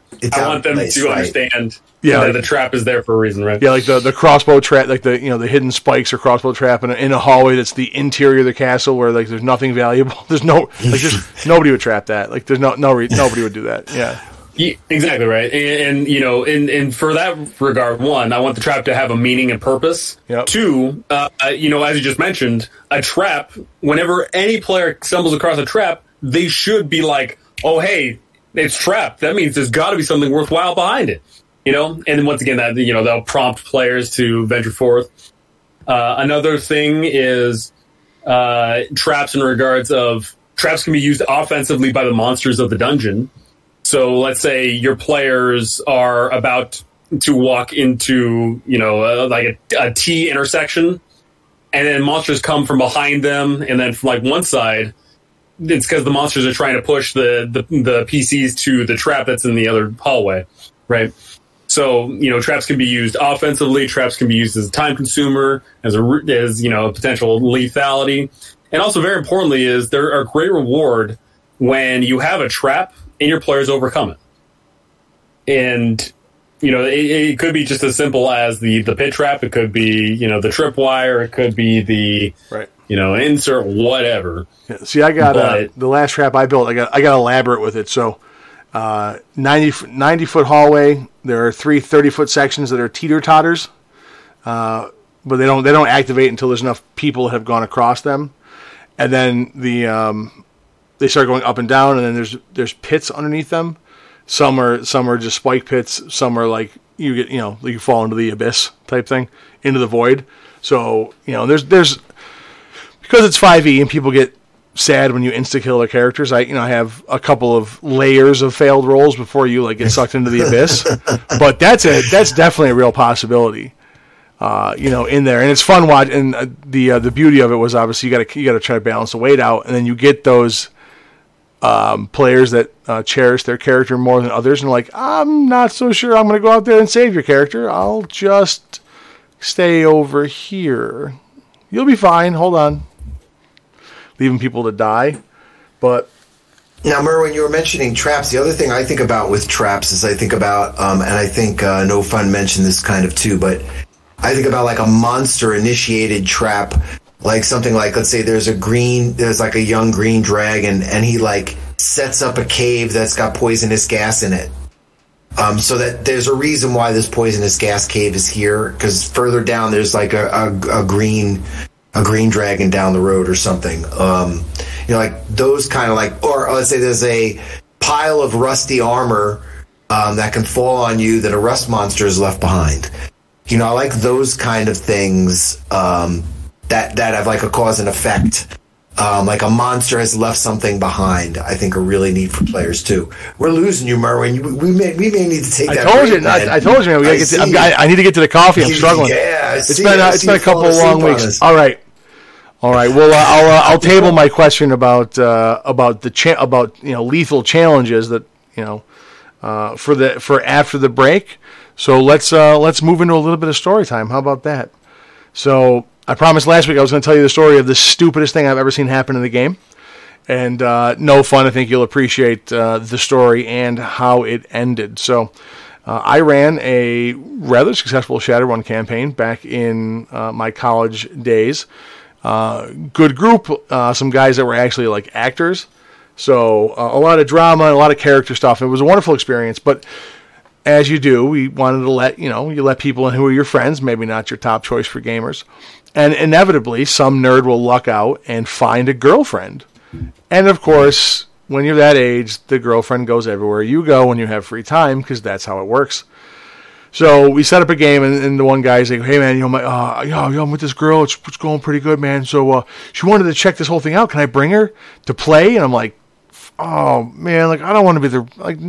No, man, really? No, she's totally cool." Okay, so he brings his girlfriend along. We kind of explain the rules to her.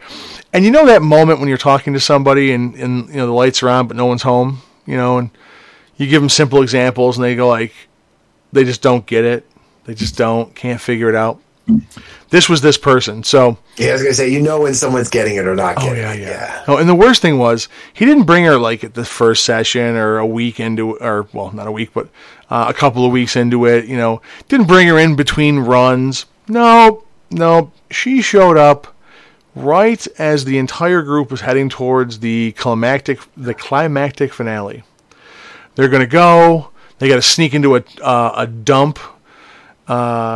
Where there is a cult of toxic shamans, and the runners have learned that they're trying to summon a like nuclear waste spirit, some ridiculous thing I created, because that's how Shadowrun is.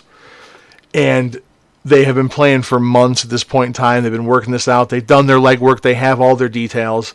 They get their gear. They got shot 2 shots with the rocket launcher. They find the combat armor.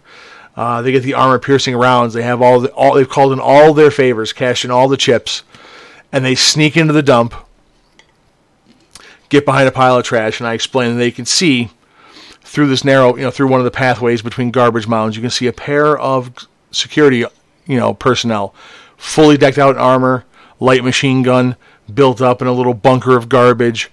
Clearly, they expect trouble, and they're ready to deal with it. And I'm like, what do you guys want to do? And now in Shadowrun, the gameplay loop is really simple. You spend 3 hours planning, and then somebody starts shooting. That's usually how it works. Throws everything right into the shitter.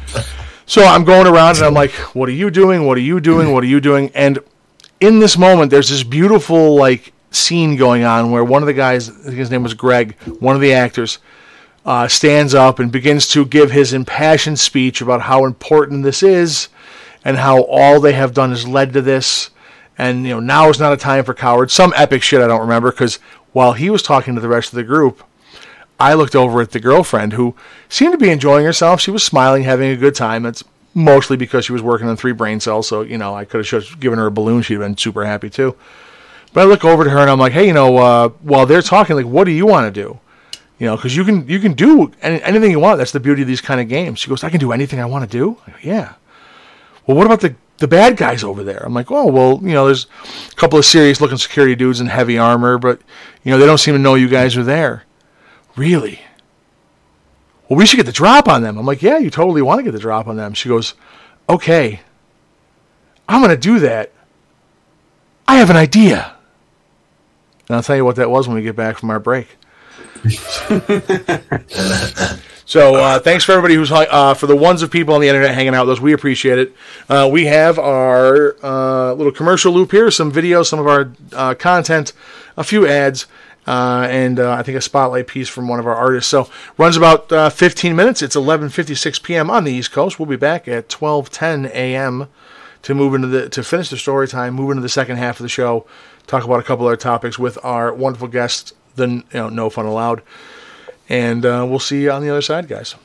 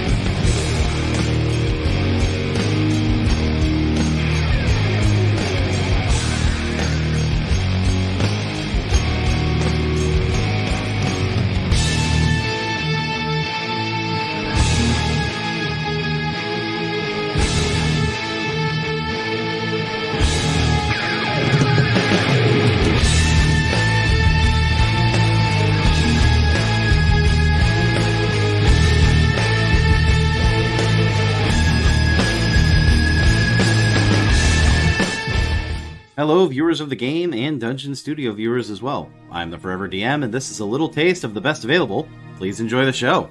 When we last left our band of intrepid adventurers, they had managed to find a patron who was willing to sponsor them for the upcoming competition. I am Zacharias. You are adventurers. I have a task inside of Undermountain. There is a object. The group needed to make a name for themselves, though, or they would never be accepted, even with a sponsor.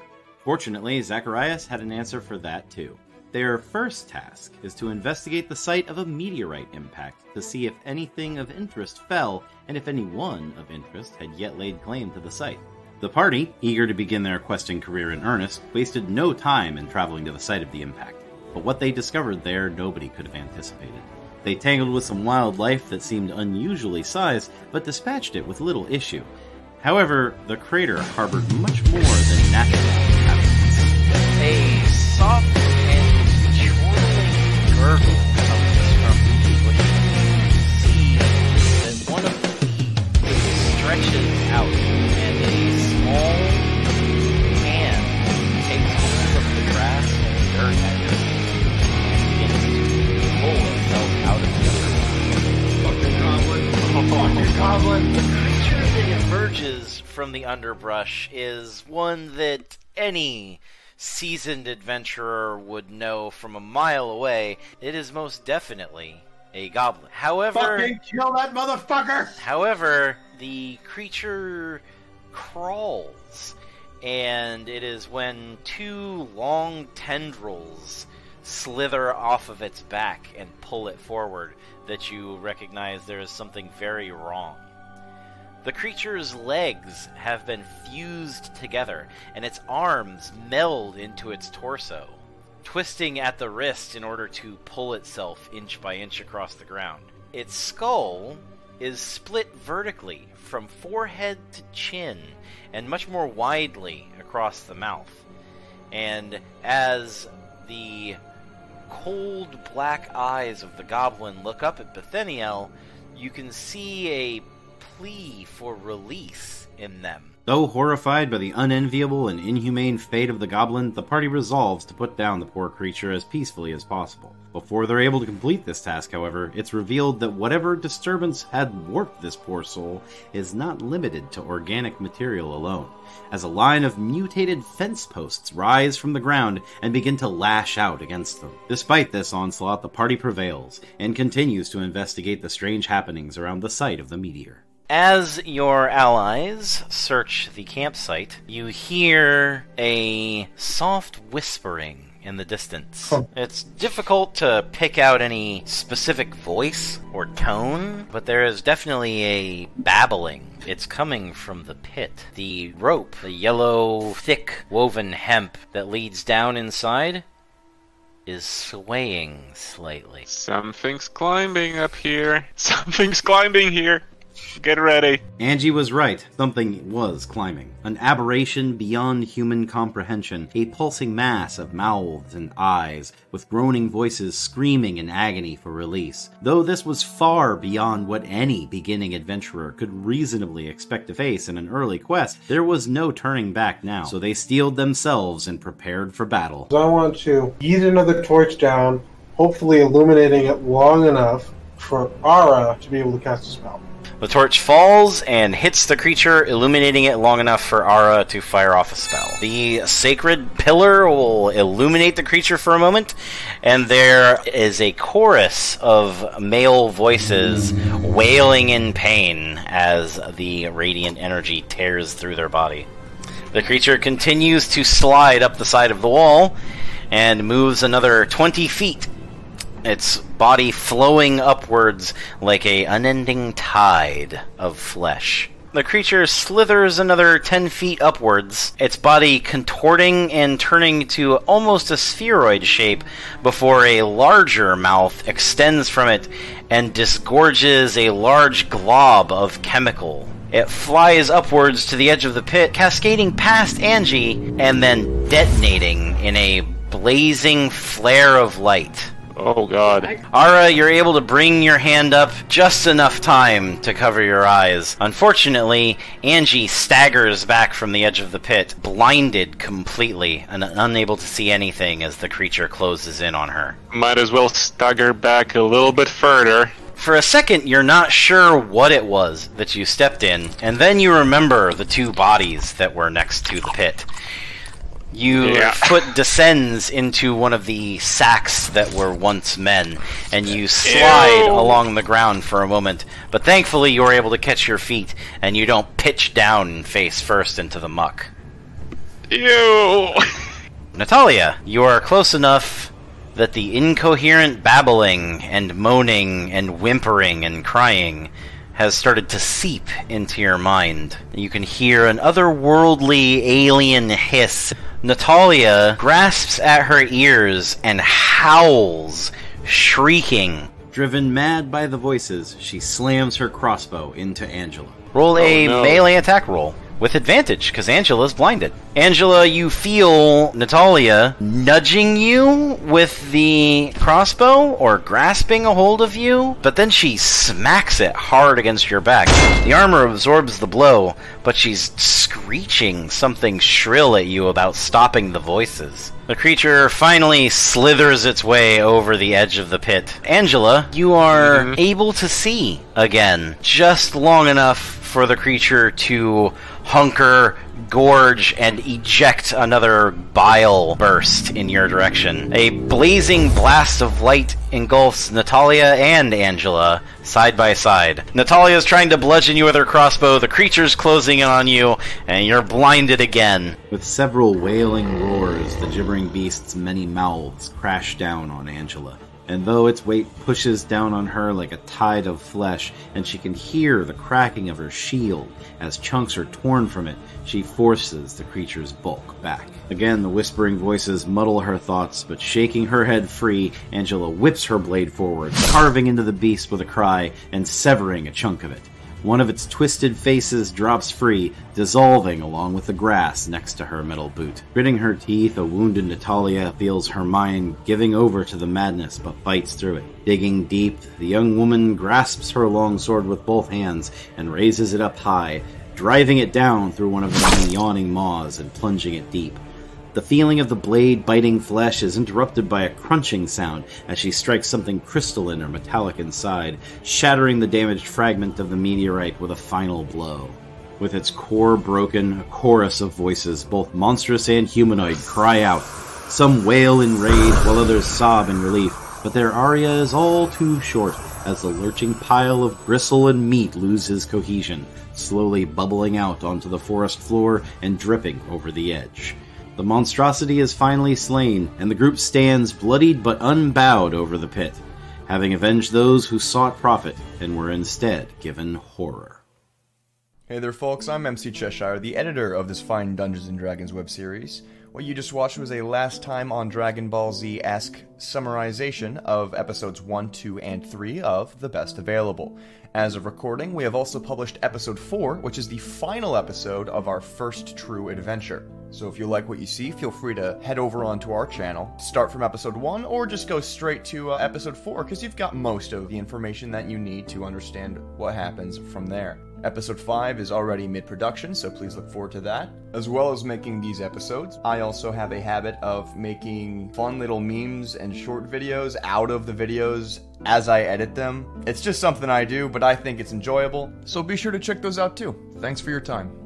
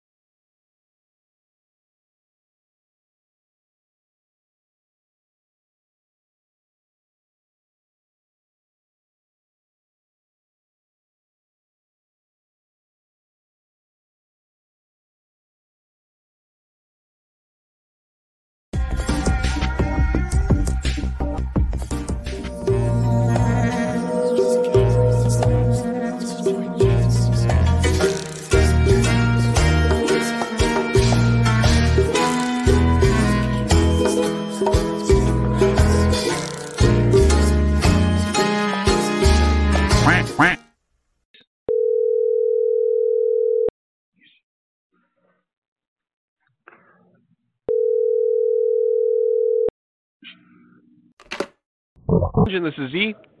Yes. Hello, kind sir. We've been notified of a large nest of rodents terrorizing your establishment. Pardon? It's very unfortunate. I do apologize. One of our adventuring parties can be dispatched from the central office in Storm Cove and arrive at your location within a fortnight to destroy the aforementioned foes.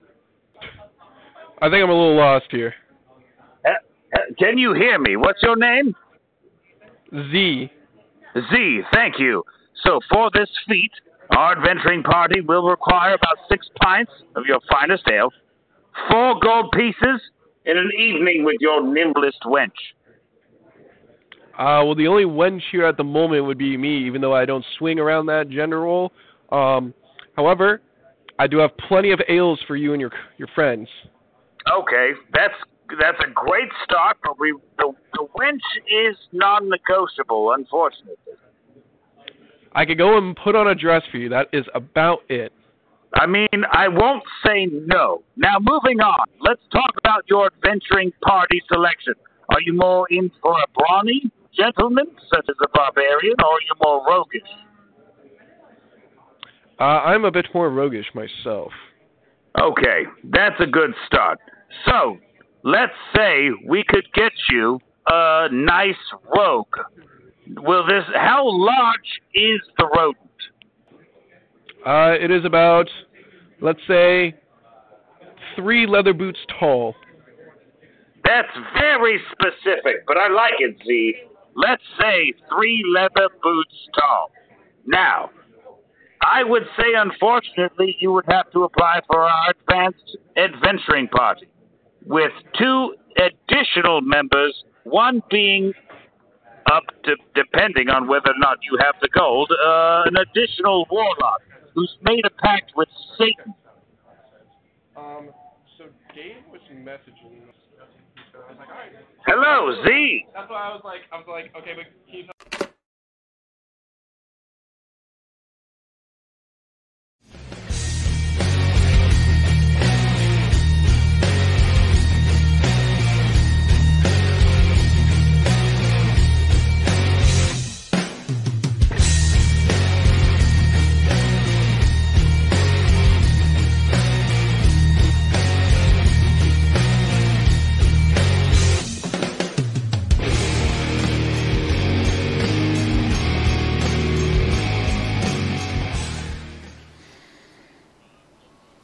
I forgot his name. Wait a second. Oh, so I didn't mean to cut you off. We are back. It ended faster than I thought it did. I apologize. Oh. Hello, Internet. We are back. This is The Game, brought to you by Dungeon Studios, hosted by Grom, the grumpiest of the old man Merwins. along with Dr. Platorius and our esteemed guest, No Fun Allowed. We were discussing pro DMing in the break. Go ahead and finish. Yeah, to catch up the listeners, I've run a bunch of paid games, and there's obviously many more paid games floating around. But something I recently stumbled upon is the corporate world loves Dungeons & Dragons because it can be written off as a team-building exercise, and it can be done for relatively cheaper than other team-building exercises. Yeah, so there is a bunch of corporations that will pay DMs a ludicrous amount of money. But, of course, it's ludicrous from our perspective, the DM, but it's not ludicrous from the corporation. Yeah, because it's like a cheap shot. Exactly. Like, corporations will love doing these team-building exercise things of whatever the heck they do. I don't know. I've been poor my whole life. I don't know what corporations do. But in regards of just sitting down and running a game of D&D, but then getting paid a awesome amount for it, that's baller. 100%. And of course, the people in the corporation they get to write off playing D&D as a team building exercise, which I mean, in essence, it really is. So it's not really writing it off per se. Sadly, I live in the part of New York where we don't have things like corporations or money. Well, that's like that leads me all the way back. You're talking to that. Remember that article that came out about the GM shortage in New York? Yep. Right? And then it led me to that Discord site for network to hire DMs for jobs in the New York City area. That Discord has sort of went real quiet, and the actual coordinator put a whole apology about his dad dying, and he wants to get back to it soon. So I feel really bad. But supposedly they're going to be back in action by April looking for DMs in New York, and they may be getting in touch with us again. Oh, that's cool. That's kind of interesting. Yeah, I wouldn't mind making some side money. Well, let's get back into our story before we move into the second half of the show. So as I said, the party right before entering into this final conflict, making their way with whatever clever plan they come up with into the toxic waste dump to find the shaman and his cult. The girlfriend, the new player, has an idea. She's like, well, if we get the drop on them, that's better. So I'm going to shoot them now. I'm like, well, what do you have for guns? She's like, I only have one gun. It's a street line special. I'm like, oh, well, I mean, I know you don't know the rules very well.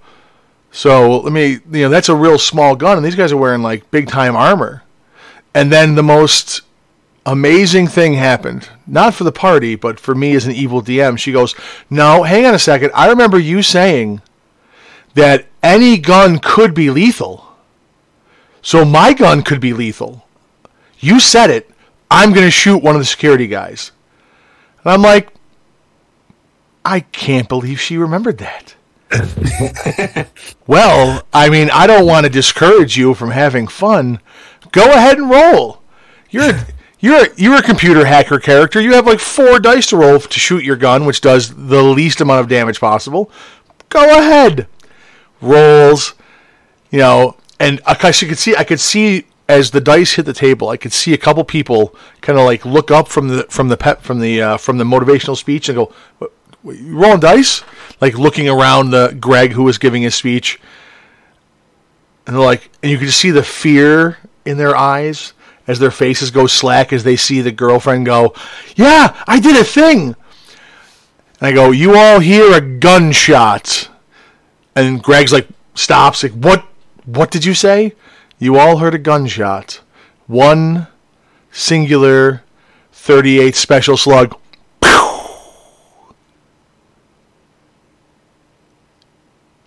And she turns around and she goes, I got the drop on him, guys. I shot him first. And I look at them, they look at me, and they're like, why didn't you tell us she was going to shoot somebody? I'm like, you guys were giving a speech. You were all busy. She wasn't into it. I mean, she can do stuff. You brought her, right? You wanted her to play. And now she's playing. So go ahead and roll initiative. And that's where the party got TPK'd. Never making it inside the toxic waste dump, never finishing the run, never completing the story. They all died because one player had to bring his girlfriend, and she wanted to do things. Well, that's my story. Now, real quick, before the 3 people on the internet listening to me get mad at me, I have had just as many, in fact, way more dudes do dumb shit in games. This particular story just happens to be the girlfriend of a guy, but plenty of stupid dudes. So this is not she's dumb because she's a girl. No, she's dumb because she's new, and I let her get everybody killed because I'm evil. That's what this story is. I've had some great female players, and if you would like me to highlight them to offset his comments, I'll be glad to, because I know some great female players. No, I've had some wonderful ones. Recently myself, the girl I had mentioned earlier with the super nice girl who let someone get ground to death in front of her during the charity event. I got my daughter to play. She's been excellent. I play with Girl Scouts. Come on. Yeah, it's good stuff. So before anybody comes after me with the pitchforks, that just happened to be it was a girl in that story. But with that being said, we'll move right into our second half of this. I wanted to finish up my last question from the first part about designing death. So you use traps when they make sense, and you design them to do what they do. You let the encounters kind of fall where they may. So let me ask you this. So when it comes to building challenges that are outside of those two things, not a trap, not a combat, do you build challenges that are potentially lethal? Like, can people die from, a conversation going the wrong way, or, God forbid, the consequences of their actions? I mean, in regards of, if they go up to the king and say, hey, king, give us your kingdom or we'll kill you. Obviously, yeah, there's going to be ramifications, but I can't say that I sit there and make, I can't say that I sit there and explicitly make something, dangerous. I mean, it's either dangerous or it isn't. It's like, oh, hey, you see the wandering caravan of the fire giants like a mile away. Like if you go up and throw a sling at them, then yeah, it's gonna be lethal. But I don't inherently make that lethal. I truly have it be what it be. It is. Well, because I know you had mentioned that you had a hag earlier that stole some. She stole some material from the paladin. We'll leave that unexplained, I guess. It's honestly better that way. Yeah. And then made a clone of him. So was there any interaction with that character, a social interaction with that hag? Oh, yeah, absolutely. The hag was disguised as an elf, and the paladin, began to talk to the elf. And have relations. He had relations. And, one thing led to another, and then all of a sudden the hag dipped. Cackling away in the night. Okay. All right. Fair. I guess fair enough, but see, that's the thing. So I like, this is the reason I thought of that question in particular was I like some of the cinematic elements in that you can weave into the game, and I feel that the mechanics, unfortunately, because there's a rule for it or there's stats for it, people have defenses and things. It's hard to find moments where you can work that in because, like the hags are, they describe them, of course, they're supernaturally strong, right? So we all know how that looks in the movies. The old crones in the little hut and the party gets stupid, and she grabs the giant burly fighter with one gnarled old knuckly hand and just throws him across the room, kind of thing. Well, in the rules she can't really do that. Like, she's got an 18 strength, but like you can't pick a person up one-handed, old lady. So it diminishes that kind of stuff. So I was wondering, being that you're okay with killing people, you're going to have, build in those kind of social encounters where a character like that might just decide to fucking, like, you got to go kind of thing. Steal your soul or make a clone of you, I guess, is a good way to do that. But I don't think a social. I was going to say, just for me, I don't think a social encounter. Like I had the heart explode. You're talking about cinematographic stuff. Do you have anything like that? I guess in your game, no fun. Like, Yeah, if players do X, Y happens for sure. In regards of the players, press the button, then all of a sudden the tower in front of them explodes for sure. You got to press the button. When are you going to be here again? And it is one of those things where it is like I definitely have like as I mentioned before, I want to create sandbox experiences where there is a stagnant thing there, like that will always happen, but it's up to you, the players, whether you do that or not. When you do it or not, it's up to you how you choose to interact with it. Like, yeah, if you press the button right in front of the tower explodes. But what happens if 3 of the party members go into the tower and then the rogue decides to sit back and press the button? Right. It's just one of those things, and. Yeah. Once again, it goes back into the whole me wanting to be the referee of. I'm so very thankful. This might be a little bit trailing off here, no, but go ahead. I'm so very thankful of my GMing style of being a referee, because very rarely have I ever gotten complaints. Per example of this is I ran a West Martian style game where over the course of 82 sessions, 79 PCs died. It was a clown fiesta of PC deaths. PCs were getting constantly eaten, mulched, and devoured, and burned, and scorched, and whatever else. And over the course of those 79 deaths, I literally only had one player out of the course of like the 30 some odd players actually tell me that like that wasn't cool. Because thankfully, as acting as a referee, the players, whenever anybody died, they could turn to themselves and say, hey, it's because I was stupid. I didn't act my ability. Or they turn to each other and say, hey, you didn't use that ability. Or you decided to retreat when we're in the middle of a fight. Or they turn to the dice and say, oh, the dice were just not with us today.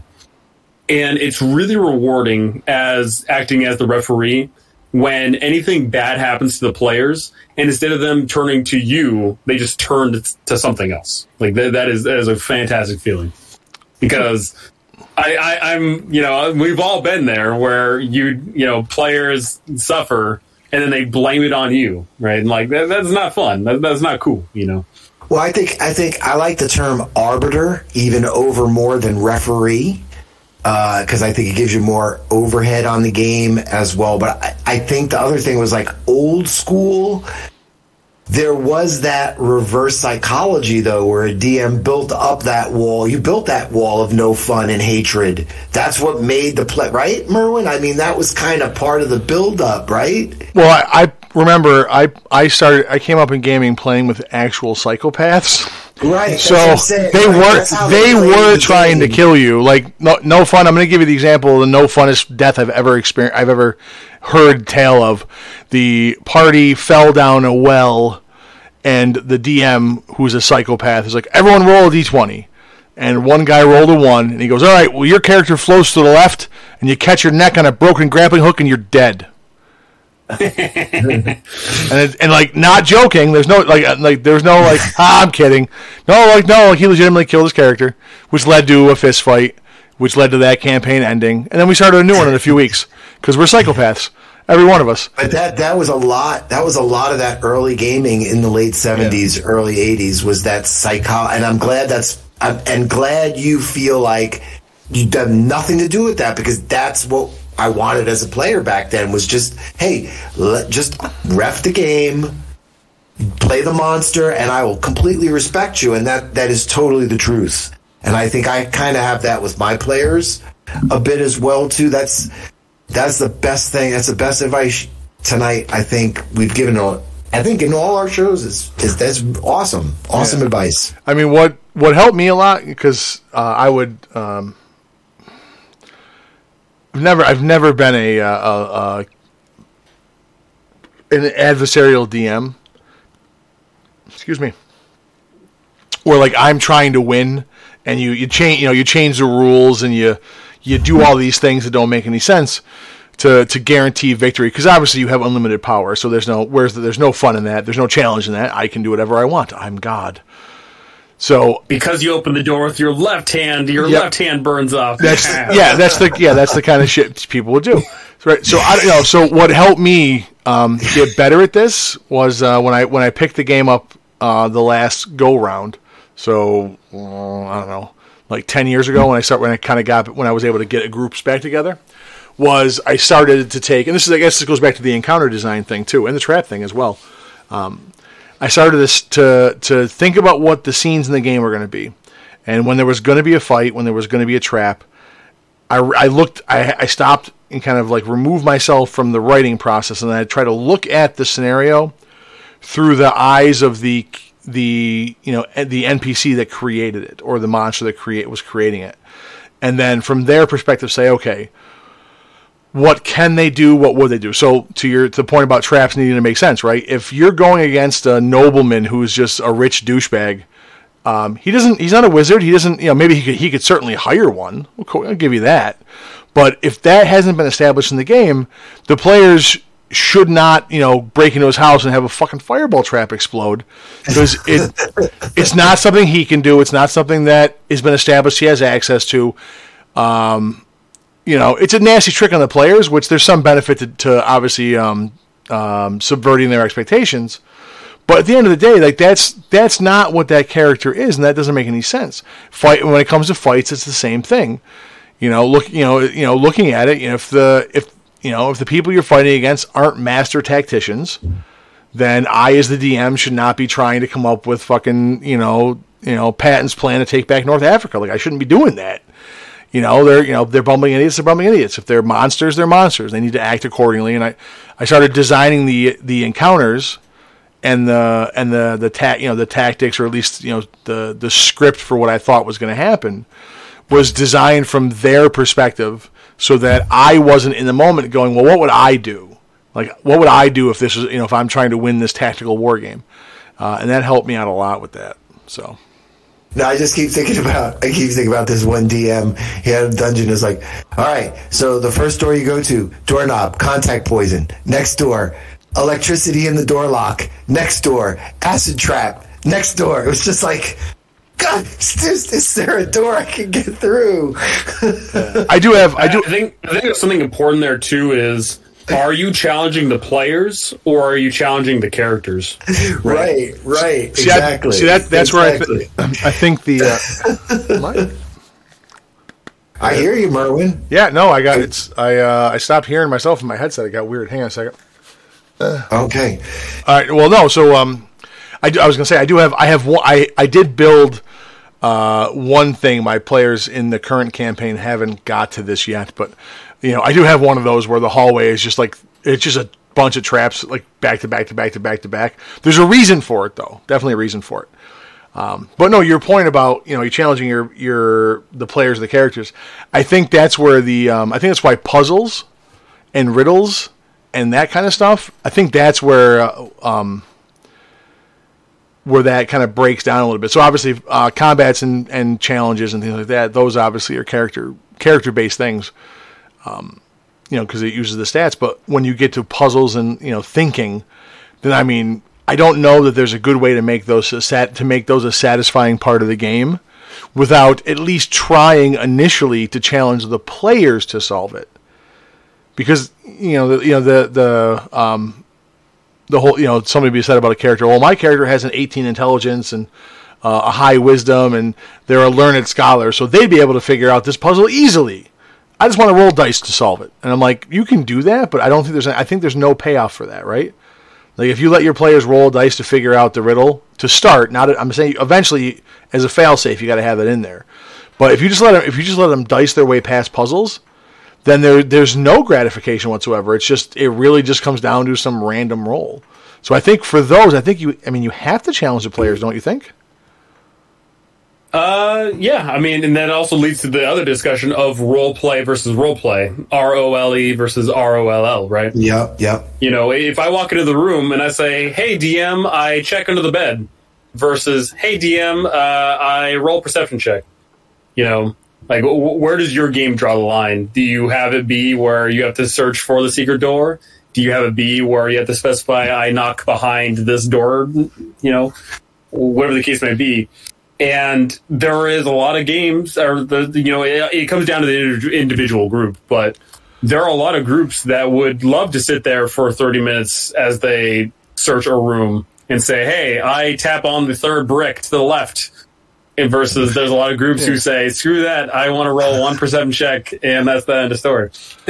Well, hey, that's an interesting point. So you know what? This is a good question and an interesting thing to kind of dive into. So let's take that scenario. So no fun.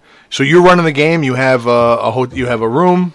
Well, let's just say you have a botel room for no reason. We'll just pick a botel. The players are trying to find. There's a secret door. The players have no idea there's a secret door. They're in the room. They begin and they're going to investigate. This is the room where a murder happened. So the body's gone, but the bloodstain is there on the bed. How would you handle them finding that secret door? If you were designing it or running it, how would you handle the finding of the secret door? So ultimately, I'm assuming this is like some modern game because you say hotel.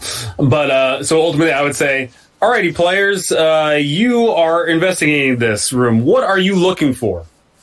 And I would ask them to give me like a bullet point list of like, okay, what are you looking for here? All right, so they go, I'm looking for a secret door. Because everyone looks for secret doors, right? I mean, whoever is individually looking, I guess. But then, yeah, I'd have that come down to a dice roll. Again, I think so. He said before, it's up to that group and those players. And like Merwin, you throw somebody else might say, I go investigate the wallpaper. And it's that player who leads the story with the more detail, leads the mind's eye into a better story. I mean, that's what makes a better game, is when the player doesn't lead with, hey, can I roll a die for this? I'm sorry, it helps lead the game more, and that lends to the GM being more of a referee as well about what to do and what's happening. All right, let's let me break down the verbiage then. So I'm the player, and I say, hey, I'm going to investigate the room for hidden stuff. Do you let me find the door? I would press further and say, like, what kind of hidden stuff? The stuff that people would hide. No, I think you're a novice player there, though, a little bit.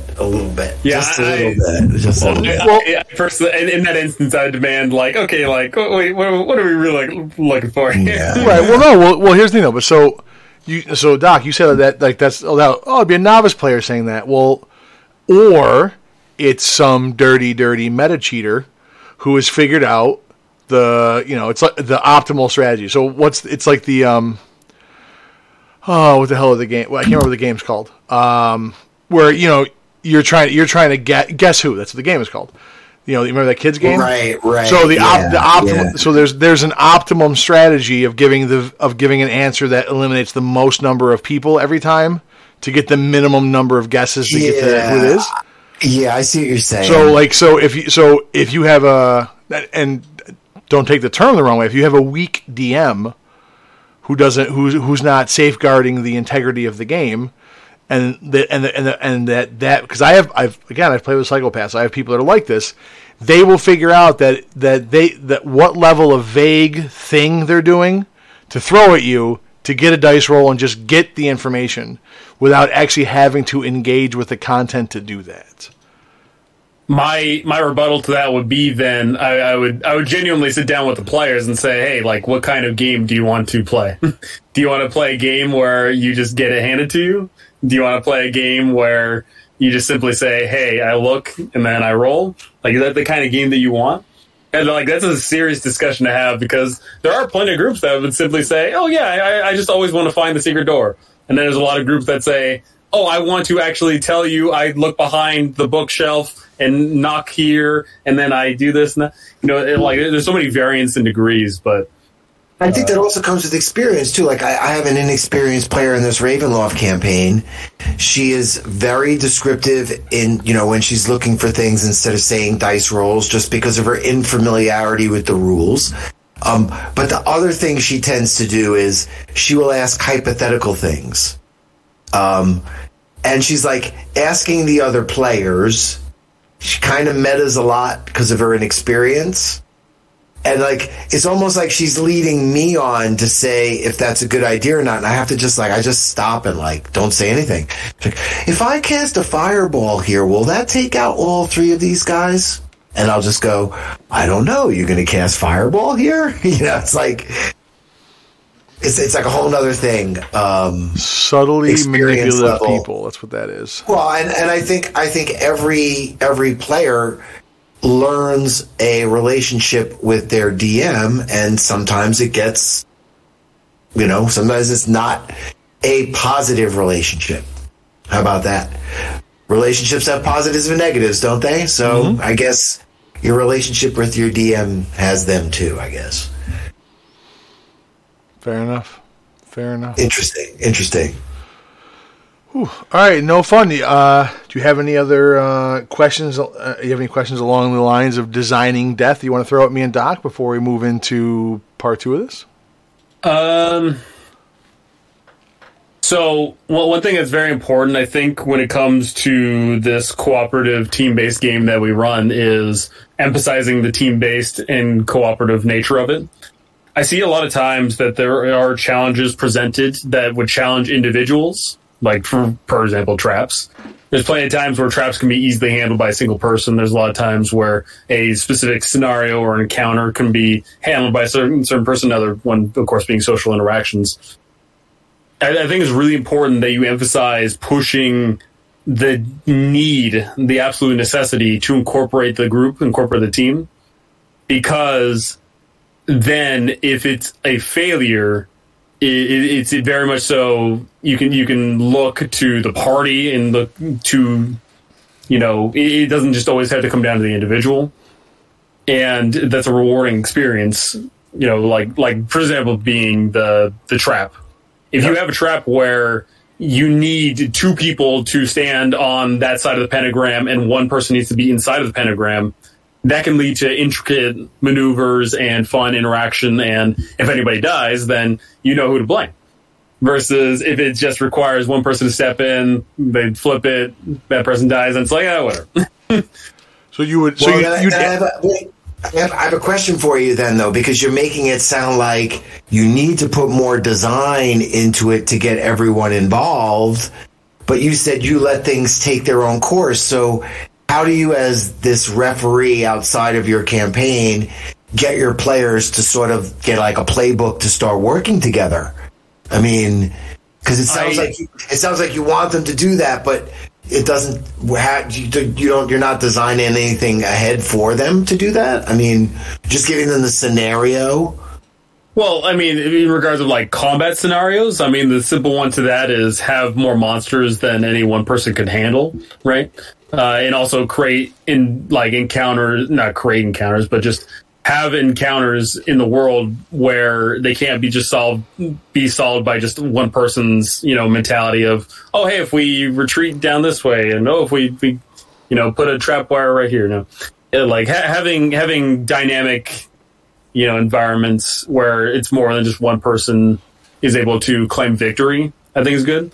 I think the idea of a dynamic environment to get everyone involved somehow is like an overscoping arc. That's interesting. In regards of specifically, like, let's say a trap, I don't put too much, as I mentioned, I don't put too much thought into how, like, a trap is solved. I just think about, oh, hey, how does it start? How does it activate? I love when the players sit there together and they're like, oh, hey, what if we do this? And then someone will be like, no, we can't do that. We got to do it this way. And then everyone's like, oh, yeah. Like, I love that sort of engagement at the table versus the one, we've all seen this, the one player who tells everyone else how to play. I want to avoid that as much as possible. Yeah, and then inevitably they're like, I want them to learn how to do the smart thing. Well, why is it the thing you say is the smart thing? No, and that's I was just thinking about the design. There was this one I've run for my Chronic group and the Girl Scouts where it's this trap, but it's sort of it's a mechanism for a doorway on another level. And you're actually able to access this area, but you have to have 2 players. One has to get on the other one's shoulders So you have one doing this athletics check to hold the person up, and then the other person is doing the acrobatics check to stay up and disengage these something that's like jammed in the gears so that they can go back up. Like, I feel like that's where design is kind of important to get that teamwork going with your team, with your members, with your players sometimes. So, to give it a consideration, some things can be designed to build teamwork, and then that'll come to mind for them again. I just feel like I've had those situations where in both of those cases, now I don't know if it was kids and chronic people that thought, hey, we can work together and solve this, but it was nice to see that kind of play. And in that situation, it was designed for 2 players. So I think design is kind of key to get really that to work well, or to have a purpose. Like, we keep talking about things having a purpose in your game, so I just throw that out there as an idea. Sorry, I like to brainstorm while we're talking. No, I like it. Go. No, I take it no fun. You're not a fan of the play style where the party's got to be balanced and there's got to be one person who's good at one thing and that's always their thing to do. Like, the one person has a good perception, one person has a good investigation, one person can do this. Where they spread those roles around intentionally and artificially so they can cover all the challenges. It's always one of those funny things of like, all right, all the adventurers sit down in the tavern. It's a perfectly balanced party somehow, right? Like, that would not be the case. Like, a real adventuring party would be like 9/10 of them would be fighters, and you'd like maybe have like a cleric, right? Yeah. Like that would be the adventuring party. I always tell my players this before we start our games. I'm like, hey, I don't care about your group comp. I don't care about your build. I don't care about what spells you have. I don't care about any of that. Just play the character you want to play. And I know that all the time my players will talk amongst each other and be like, well, I want to be the rogue. Well, I want to be the... And like, I have to like reiterate again and again, like, I don't care. Right. If they all showed up with rogues, you'd ref it. You'd ref it. Yeah.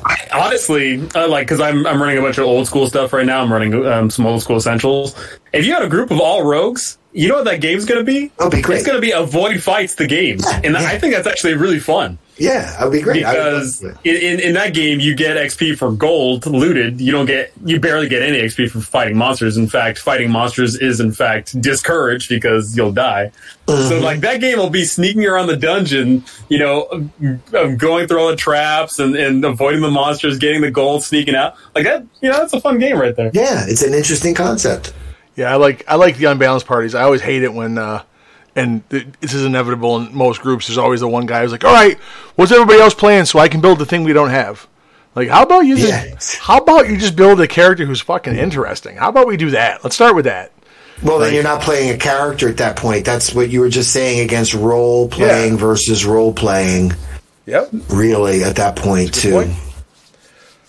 That's why recently I've been really, really harping on running 0th level adventures to kick off a campaign, because what ends up happening when I'm running 5e is these people build these characters with super duper elaborate, interesting, hardcore 5-page backstories. But when I get rid of that minutia and I say, hey, you're a peasant, you're a loser, you're a nobody, and you go on this adventure, the people that survive, they are going to become a class based off of their experience. The person who picked up that magic wand in the middle of the fight and cast a spell, that guy's probably going to be the wizard. The person who held on to the holy symbol for dear life, that guy's probably going to be the cleric.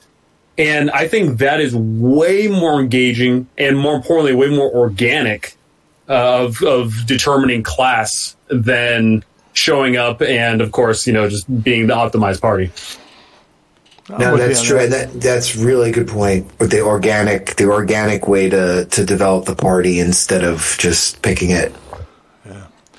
All right. Well, hey, let's hit up. We got in our closing minutes here. Let's hit up the kind of the second half. So normally, what we do with folks like yourselves, give you is pick your brain about your process. Getting on YouTube and things that you're doing, the content you're making, and what lessons can be learned. There's a lot of people out there that, want to be the next big podcast. They want to be the next big YouTuber. Certainly, Doc and I can't give them any tips because we suck at this. But so we get you on to give. them tips because here's the thing. So, like I said, you're when you started out doing this, obviously, you had to have gone through the same thing we're going through with, struggling to get eyes on your content, getting people to subscribe, getting that community built up, getting the consistent engagement, and that's a never-ending challenge, obviously. But what's that been like for you? Like when you started, when you decided to do this, did it take you, weeks to start picking up steam? Was it months to pick up steam?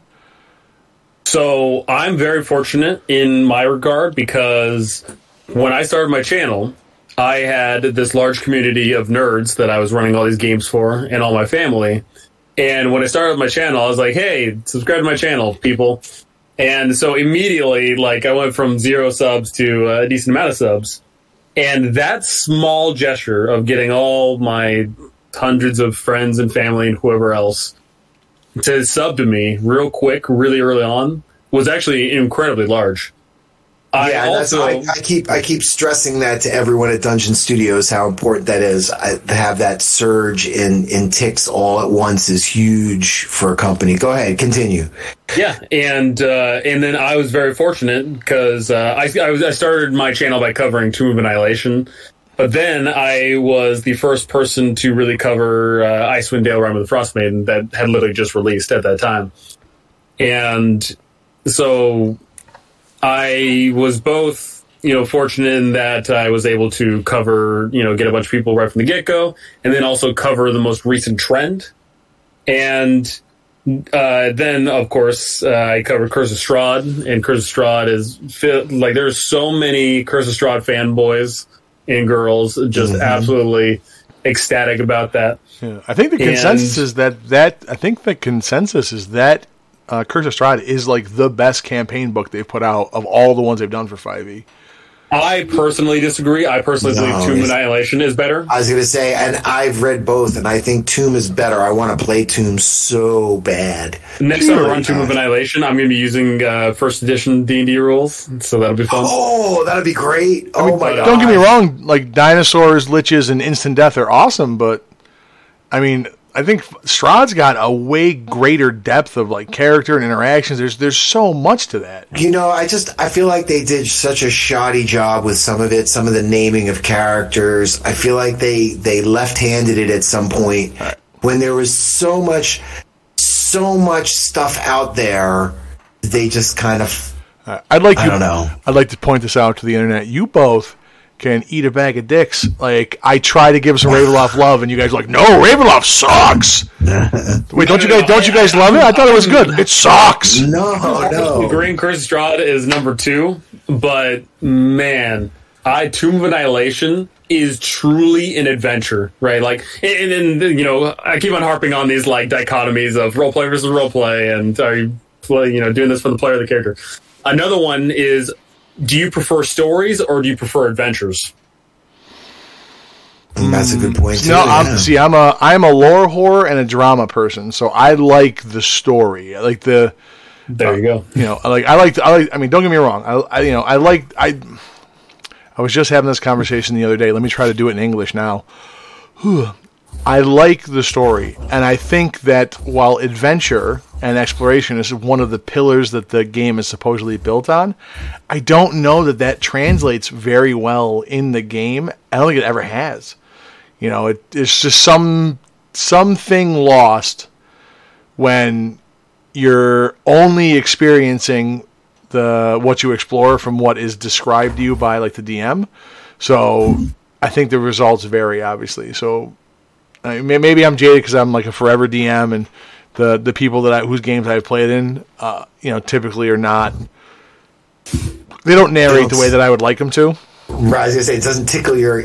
So I'm a little snobby about it. I get it, but here's the thing. That's where I think you can have a good story in a D&D game, and it doesn't matter, the presentation aspect of it, because there isn't an external component to a story. You can internalize a story and then you can headcanon it yourself. And if the story is good, if it has the bits and the pieces and the elements and all the things you want, it's a good story.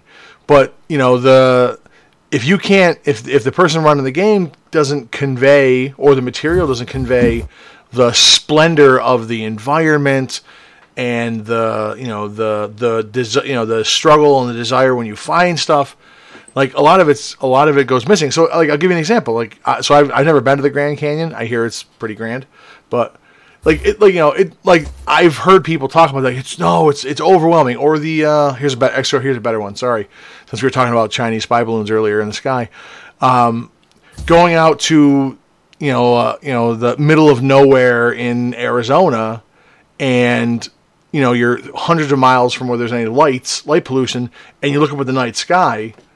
It's breathtaking compared to like the 12 stars I see here in New York. Like when on a good night, and discovering that, like, so people telling me how cool it is, I'm like, oh yeah, I know it would be cool. I logically, on a rational level, know that it will be awesome to stand out there in the middle of the dark and see that shit, or go up on top of the observatory on top of the big ass mountain in Hawaii. I know it would be amazing. And I've heard people who've seen it describe it. Like I've listened to podcasts where they talk about how cool it is, and people have gone out to the desert and have told me how it looks. I know that I'm never going to get the feeling from them describing it to me, or even looking at pictures, that I'm going to get from going and seeing it myself. Right? There's always a level that I'm not going to reach. So when it comes to exploration in games, I always feel that it falls short every time. It's just my opinion on it. So just because people don't have an experience for it. Is that what you're saying? Like, if someone has traveled the world, are you saying they would feel more comfortable in the exploration part of the game? I'm just wondering. I don't know, because here's the thing, because I've trying to think. Because again, that again is role playing versus role play. It's the same thing. It's just like life experience. I don't know. Yeah, I know it's a hard. And also when I said adventure versus story, yeah, it's not about exploration versus role play. Right, it's a different thing. It's more about a story is a pre-scheduled program versus an adventure is the players making the story. Choose your own adventure, as opposed. And Merwin, you're very homebrew, so I see you more story than adventure. Right, but here's the thing. But I'm not. It's collaborative storytelling. Like there are things that are happening. So like there are story arcs. There are things that happen in the background, things that happen in the foreground, things that happen to the players or because of the players. That's just the nature of the game. But they make choices. The story, and I say this all the time, there's no winning or losing. It's the story goes in different ways. And the players do that in my games all the time. And it builds that story into so much more than I had written down on the page. Right? And maybe it's a weak point that I have as a DM. I don't know. Like, I don't feel the exploration part's conveyed the same way. Are you worried about the tribe of goblins that you're in charge of and their actions while the players are doing whatever they're doing? Like that becomes the thing. Are you being more of a referee, or are you on the monster's side? I guess that's a. Well, no, here's the thing. Like, you guys were talking before the show, we're talking about how massive the Castle Strahd is, right? Right. It's Castle Ravenloft, right? Yeah. Right. Yeah, the Castle's Ravenloft. Like, Zelda is not the main character of Zelda.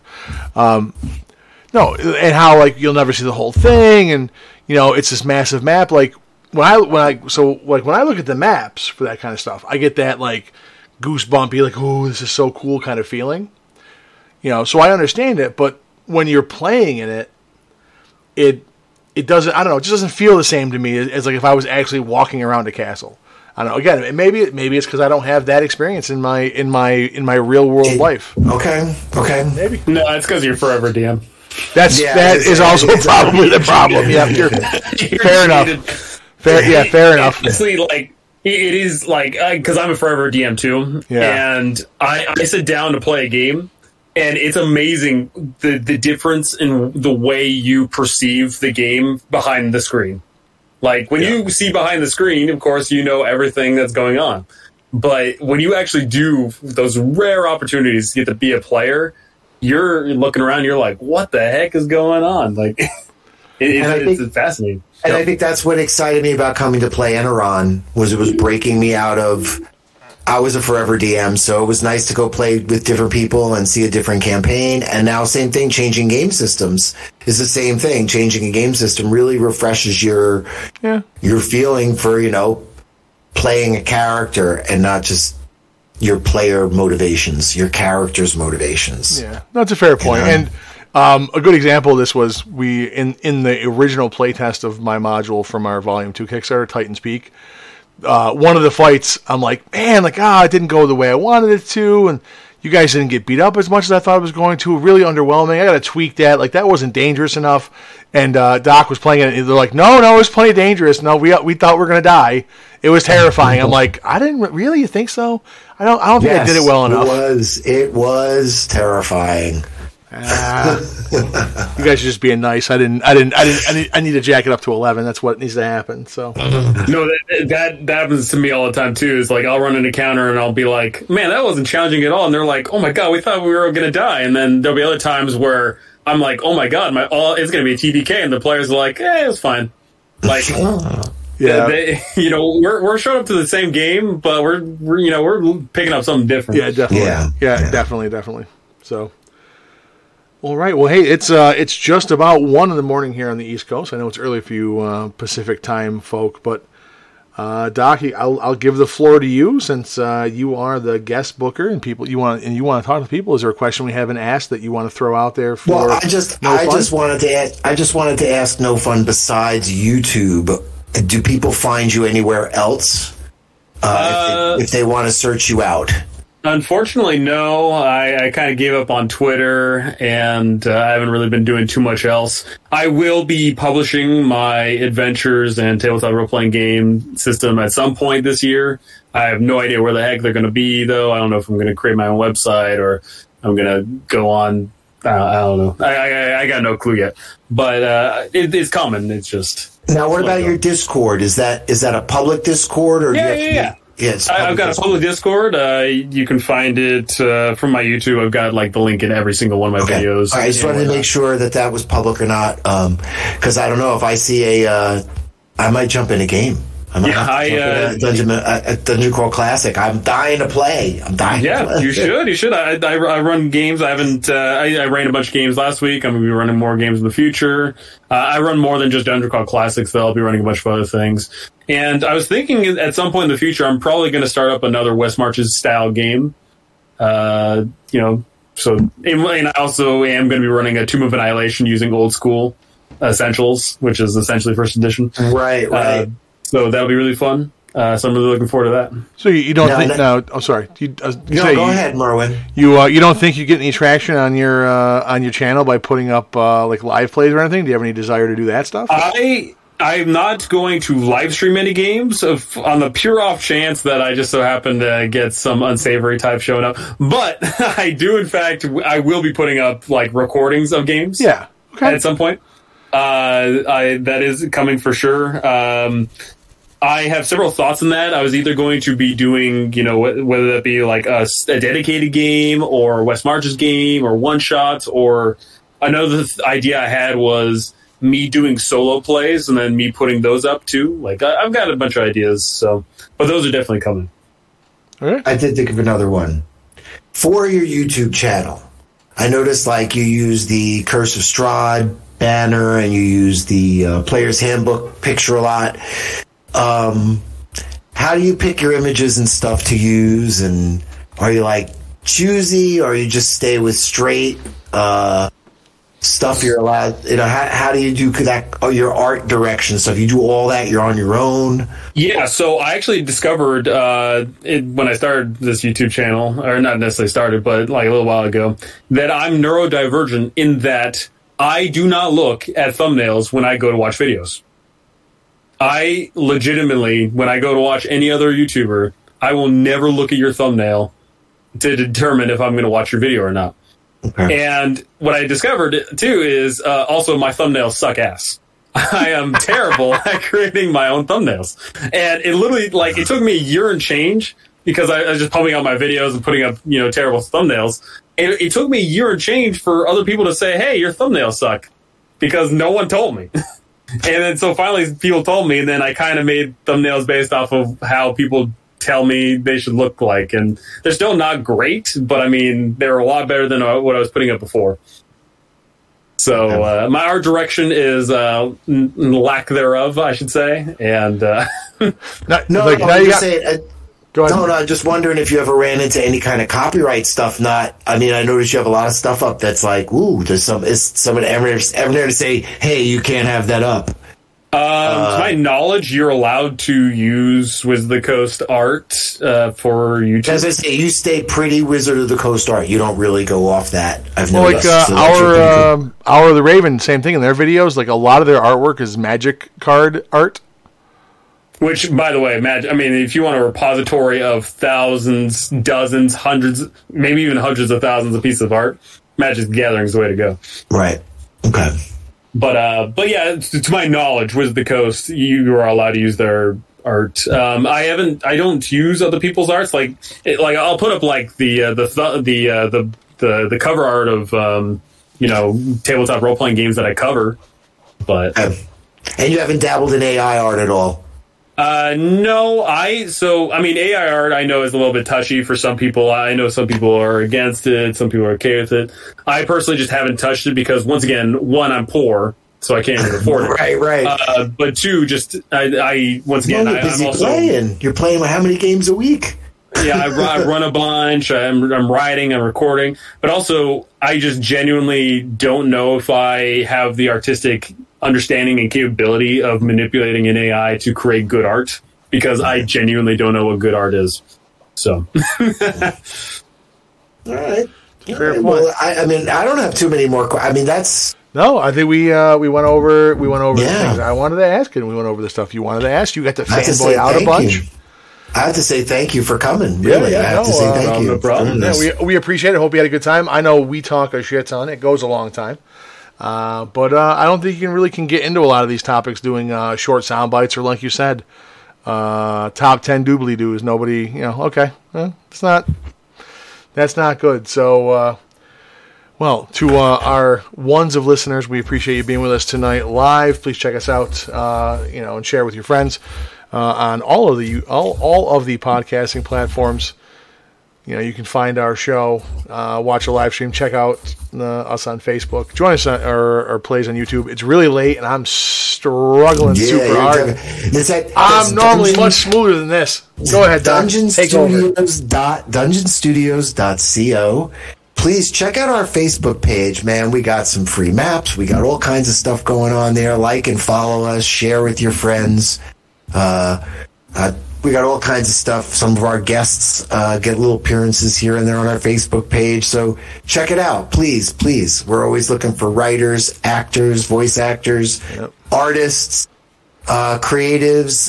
You like working with a group online? Check us out. That's what we're all about. Fantasy, role playing, sci-fi. Yeah, check us out. Join our Discord. Check out our guest YouTube series, No Fun Allowed. Ooh. And he left. No, he's back. He's back. He's back. He's back again. I thought you guys were done talking. We lied. We weren't. So before Doc and I ramble on to leave the show, we'll turn it over to you one last time. No Fun. Yeah. Plug yourself and say goodbye to the internet in whichever way you want. Go ahead. Alrighty. No Fun Allowed. You can find me on YouTube. Do not click on the Minecraft video. You can go to the second video, and that'll be me. There was I don't know if y'all know, but there was a big YouTuber, Technomancer, and if you type in No Fun Allowed on YouTube, his video comes up because it's got like 1 million some odd views. Sadly, the dude died. It's Technoblade. My kid was not Technomancer. No, you're good. No, my youngin was working on being a Twitch streamer. Did Minecraft, was super into Technoblade stuff, and it sucks, man. Gamer gone too soon. All right, man. Well, So, again, I cover tabletop role playing games. I cover how to play them and run them. I cover DM and just general GM advice. I'm going to be putting out a bunch of content in the future. I put out a bunch of comedy shorts here and there and everywhere. So I've got a nice variety of things. oh, comedy shorts. Perhaps we could interest you in a wonderful engagement with our deception checks team. We'll have to set that up afterwards. But We'll have to. we would certainly have to. All right, well, remember, guys, you can join us in our Discord. You can hang out and hear us bitch and moan during the break. You can hear all the chaos and disaster before we start the worst podcast on the broadcast and live stream on the internet. And you can hang out with us afterwards. So thanks for being here. Remember, we play tabletop role-playing games because they are unlimited, so why listen to conversations that are any different? Doc, say goodnight to the internet. Hey, good night, everybody. And whenever you start out extremely odd. But with a little creativity and effort, you're going to have the prime advantage. Hey, good night, everybody. Thanks again, No Fun, for joining us. Good night, internet. Nada. Oh, there's no music again because I suck at this. Sorry, internet. Every time. Every time. No, I like to leave the mistakes in there. Let's know we're human.